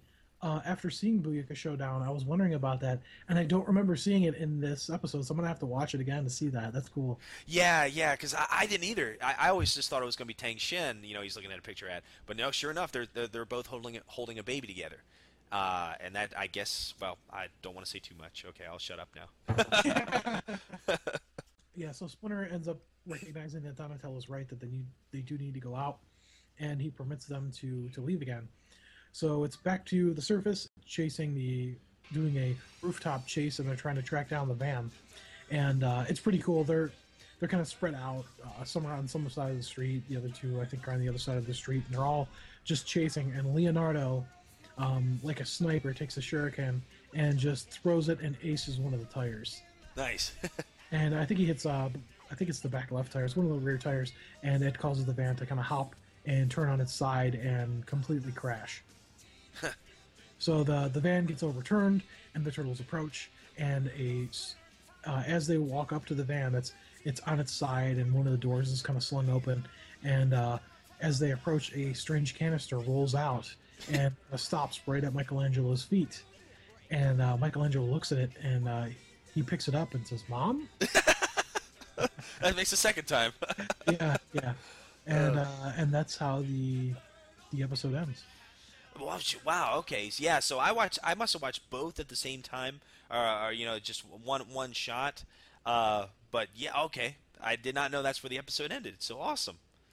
So okay, looking back, man, what do you think? I mean, this is quite the departure from what we're used to. So what do you think? I think it was awesome. I liked it from beginning to end. At the beginning, it starts with action with the turtles sparring, and I thought it was a good introduction to the characters. It shows. It sort of showed their fighting style, almost exactly like the 2003 series, where they're trying to extinguish the candle, and they all have their different methods of attempting to succeed. I thought it was interesting in this one that Raphael is the one that succeeds instead of Leonardo. Yeah, good point. That was a neat twist. But yeah, there's a lot of story there. I like the abbreviated version of the origin story. It's a different take, though. It is different because, Splinter is a human carrying the turtles, and again in this explanation, it doesn't explain why is he a ninja master. It doesn't really say. He's just some guy buying some turtles from a pet shop. Right. So I thought that was interesting, but I thought it was funny. The story had me interested because it was different, a little bit different of an origin story, and I thought it was entertaining. I found myself laughing a lot at Michelangelo, which was really cool. Yeah. So I mean, like, what do you think sets this a bar above the other two series, like in your opinion? For me, I think because it's a completely new story that I've never seen before, it's exciting. I like what they did with the CGI. I think it allows them to do things that they couldn't really do before in the animated series. They can kind of freeze frame, slow motion. Some of the facial expressions that they do, just the detail that I think if they were hand drawing this stuff, it would take them too much time to actually draw out. Right. I think the CGI allows them to, like you're saying, they're cranking out episodes a lot faster. So it's kind of, to me, it's faster paced, and the action scenes are more intricate than they are in the other series. Yeah, they certainly are. Yeah, I agree. Because if you look at the '87 series, the fights, it's usually, we use a dump truck to dump something on them, or Donatello smacks something with his bow staff, and electricity flies. It's not really a lot of hand-to-hand ninja fighting as much as this one is. So I like that about the series. Yeah, good point. So would you give this a 10 out of 10? Absolutely, 10 out of 10. Nice. Wow, that's interesting you say that because and I know how you feel about the 1987. We love them. I love the 2003 as well. I really do. I love both those series. If I was just, you know what, to be honest, if I was just going by just this episode, I'd say I probably still would go with possibly the 1987. But since I've seen other episodes of this series, this current series, I'm with you, man. I've got to go with this being my favorite out of the three. I think the scene, I think like Michelangelo, for instance, I think they're genuinely funny parts, you know, about Michelangelo's character. Like, I've caught myself laughing a few times. Even my wife, you know, who's just kind of half paying attention, she was on her laptop while I was watching the episode. She kind of laughed at a few parts and stuff, which is kind of a contrast because, you know, the original Turtles cartoon, it's a little cheesy, but it's charming in its own way, you know? Yeah, it's kind of tongue-in-cheek humor. Yeah, yeah. This is actually laugh out loud. This is genuinely funny stuff, I think. So that's one thing I think it's got really going for it that a lot of the other renditions don't have. I love the action scenes like you mentioned. I love Splinter's character. He's my favorite character in this whole series right now. Really like him. And I just like the fact that you don't see it so much in this episode, but later on, I like that they kind of, just like the original cartoon, they kind of have a variety of villains, a lot of different villains that are very unique and cool to see. Like, you've got Snakeweed, you've got Dog Pound, you've got Fish Face, now I'm drawing a blank. Shredder, of course, you've got just, I don't know, just a whole, the Rat King, he comes back. You've got a whole plethora of just classic villains. Some are new, some are old. It seems like it captures the fun from the 80s show, the fun of that, but it also seems like it captures a little bit of the comic book spirit, especially like toward the end of the season, you know, because you feel like, wow, this is turning into something huge. This is a big deal. This could be the end of the world. This is something major. This is not just a wrap it all up in one episode cartoon. You know, I think it's a very well-rounded, incredibly promising show, and I think the voice acting was perfect. I really do. You know, in the 2003 show, I thought it was really good, the voice acting, aside from maybe one or two characters. But this one, there's not one voice actor that I didn't like. You know? Yeah, it's especially Splinter. Like, Splinter sells this series so well. I agree. I mean, it's the best Splinter out of any movie, any comic book. I just love his character in this series. Yeah, I totally agree with you. Yeah. So, yeah, I'm with you. I think this is my favorite so far. I would give this a 10 out of 10 as well. Yeah, my wife was saying, I think she likes the 2003 series the best. Really? Wow. Yeah, and I could totally see where she's going with that, too, because I think the story in the 2003 series is a little bit more serious. Yes. And closer to the comic book. So it's got that going for it, too. Absolutely. Yeah. And for the listeners, and Josh, I know you feel the same exact way. We love all three very much. You know, it's not like there's like, oh, you know, we got to go through the 2003 series, you know. No, I mean, like, when I watched the first episode of the 2003 series, I got excited again. I'm like, wow, this is great. This is a whole new thing. And then when I was watching the 87 series, I was like, oh, this is great. I'm like a 5-year-old again. This is awesome. So I think I love the fact that we're taking an episode from each era because it feels fresh, and each one has its own thing to offer to the table. I don't know. I couldn't agree more. Yeah. You see, if you just had a picture, so you have a picture of one of the characters from the 87 series, what happens? You smile. He remembers the good times. It's fun. It's funny. Yeah. You see a 2003, you think, man, these guys are awesome. These guys are legit. They're dangerous ninjas. Right. And then for me, the 2012 series, you kind of get a little bit of both, and you're excited to see what's going to happen. You think this is new and this is fresh. What's going to happen next? Absolutely. And each one of those series have their own era of comic books. You know, the original comic books in the 80s. The 2003 series, you had like Volume 3, Volume 4, the Image series. And then this one, you've got the IDW series. I mean, you've got so many great things going along with these series. So it's like, you know, it's nice to kind of travel to each era, you know, with these episodes. So I'm just having a blast doing this, man. Me too. It's just awesome. Just like you're saying, the variety of stuff. I don't think we'd ever run out of material. No, I think we're going to be like 40 or 50 by the time we finally finish all the episodes of comic books. So they'll probably come out with new ones. Yeah, I know. Exactly. We'll have more to talk about. It'll be great. Yeah. Well, all right. I guess that's it, right? I think so. I think so. Wow. So we are logging in at, looks like of around definitely 2 hours now. So, so a nice substantial episode. You know, we apologize if we did any rambling, but or repeating ourselves. But really, this was a great week to review Ninja Turtle stuff. I can't stress enough how much I enjoyed everything about this week's episode. The toy, the comic books, both of them. The TV show, just a great week, great round of Ninja Turtle stuff. So, on behalf of Josh Atello and myself, we wish you all a good night, because we're recording at night. We had to change things up. Here's to hoping you guys enjoy your raspberry and coffee bean pizza. Oh, wow, that raspberry and coffee bean, that's a good one. Well, good night, everybody. Good night. Cowabunga. Cowabunga.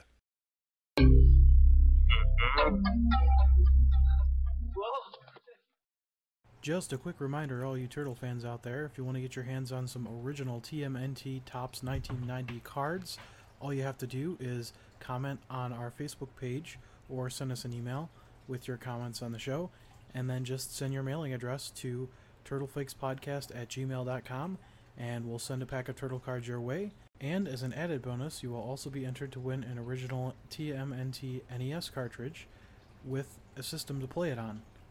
So thanks for listening, thanks for your feedback, and we'll catch you on the flip side.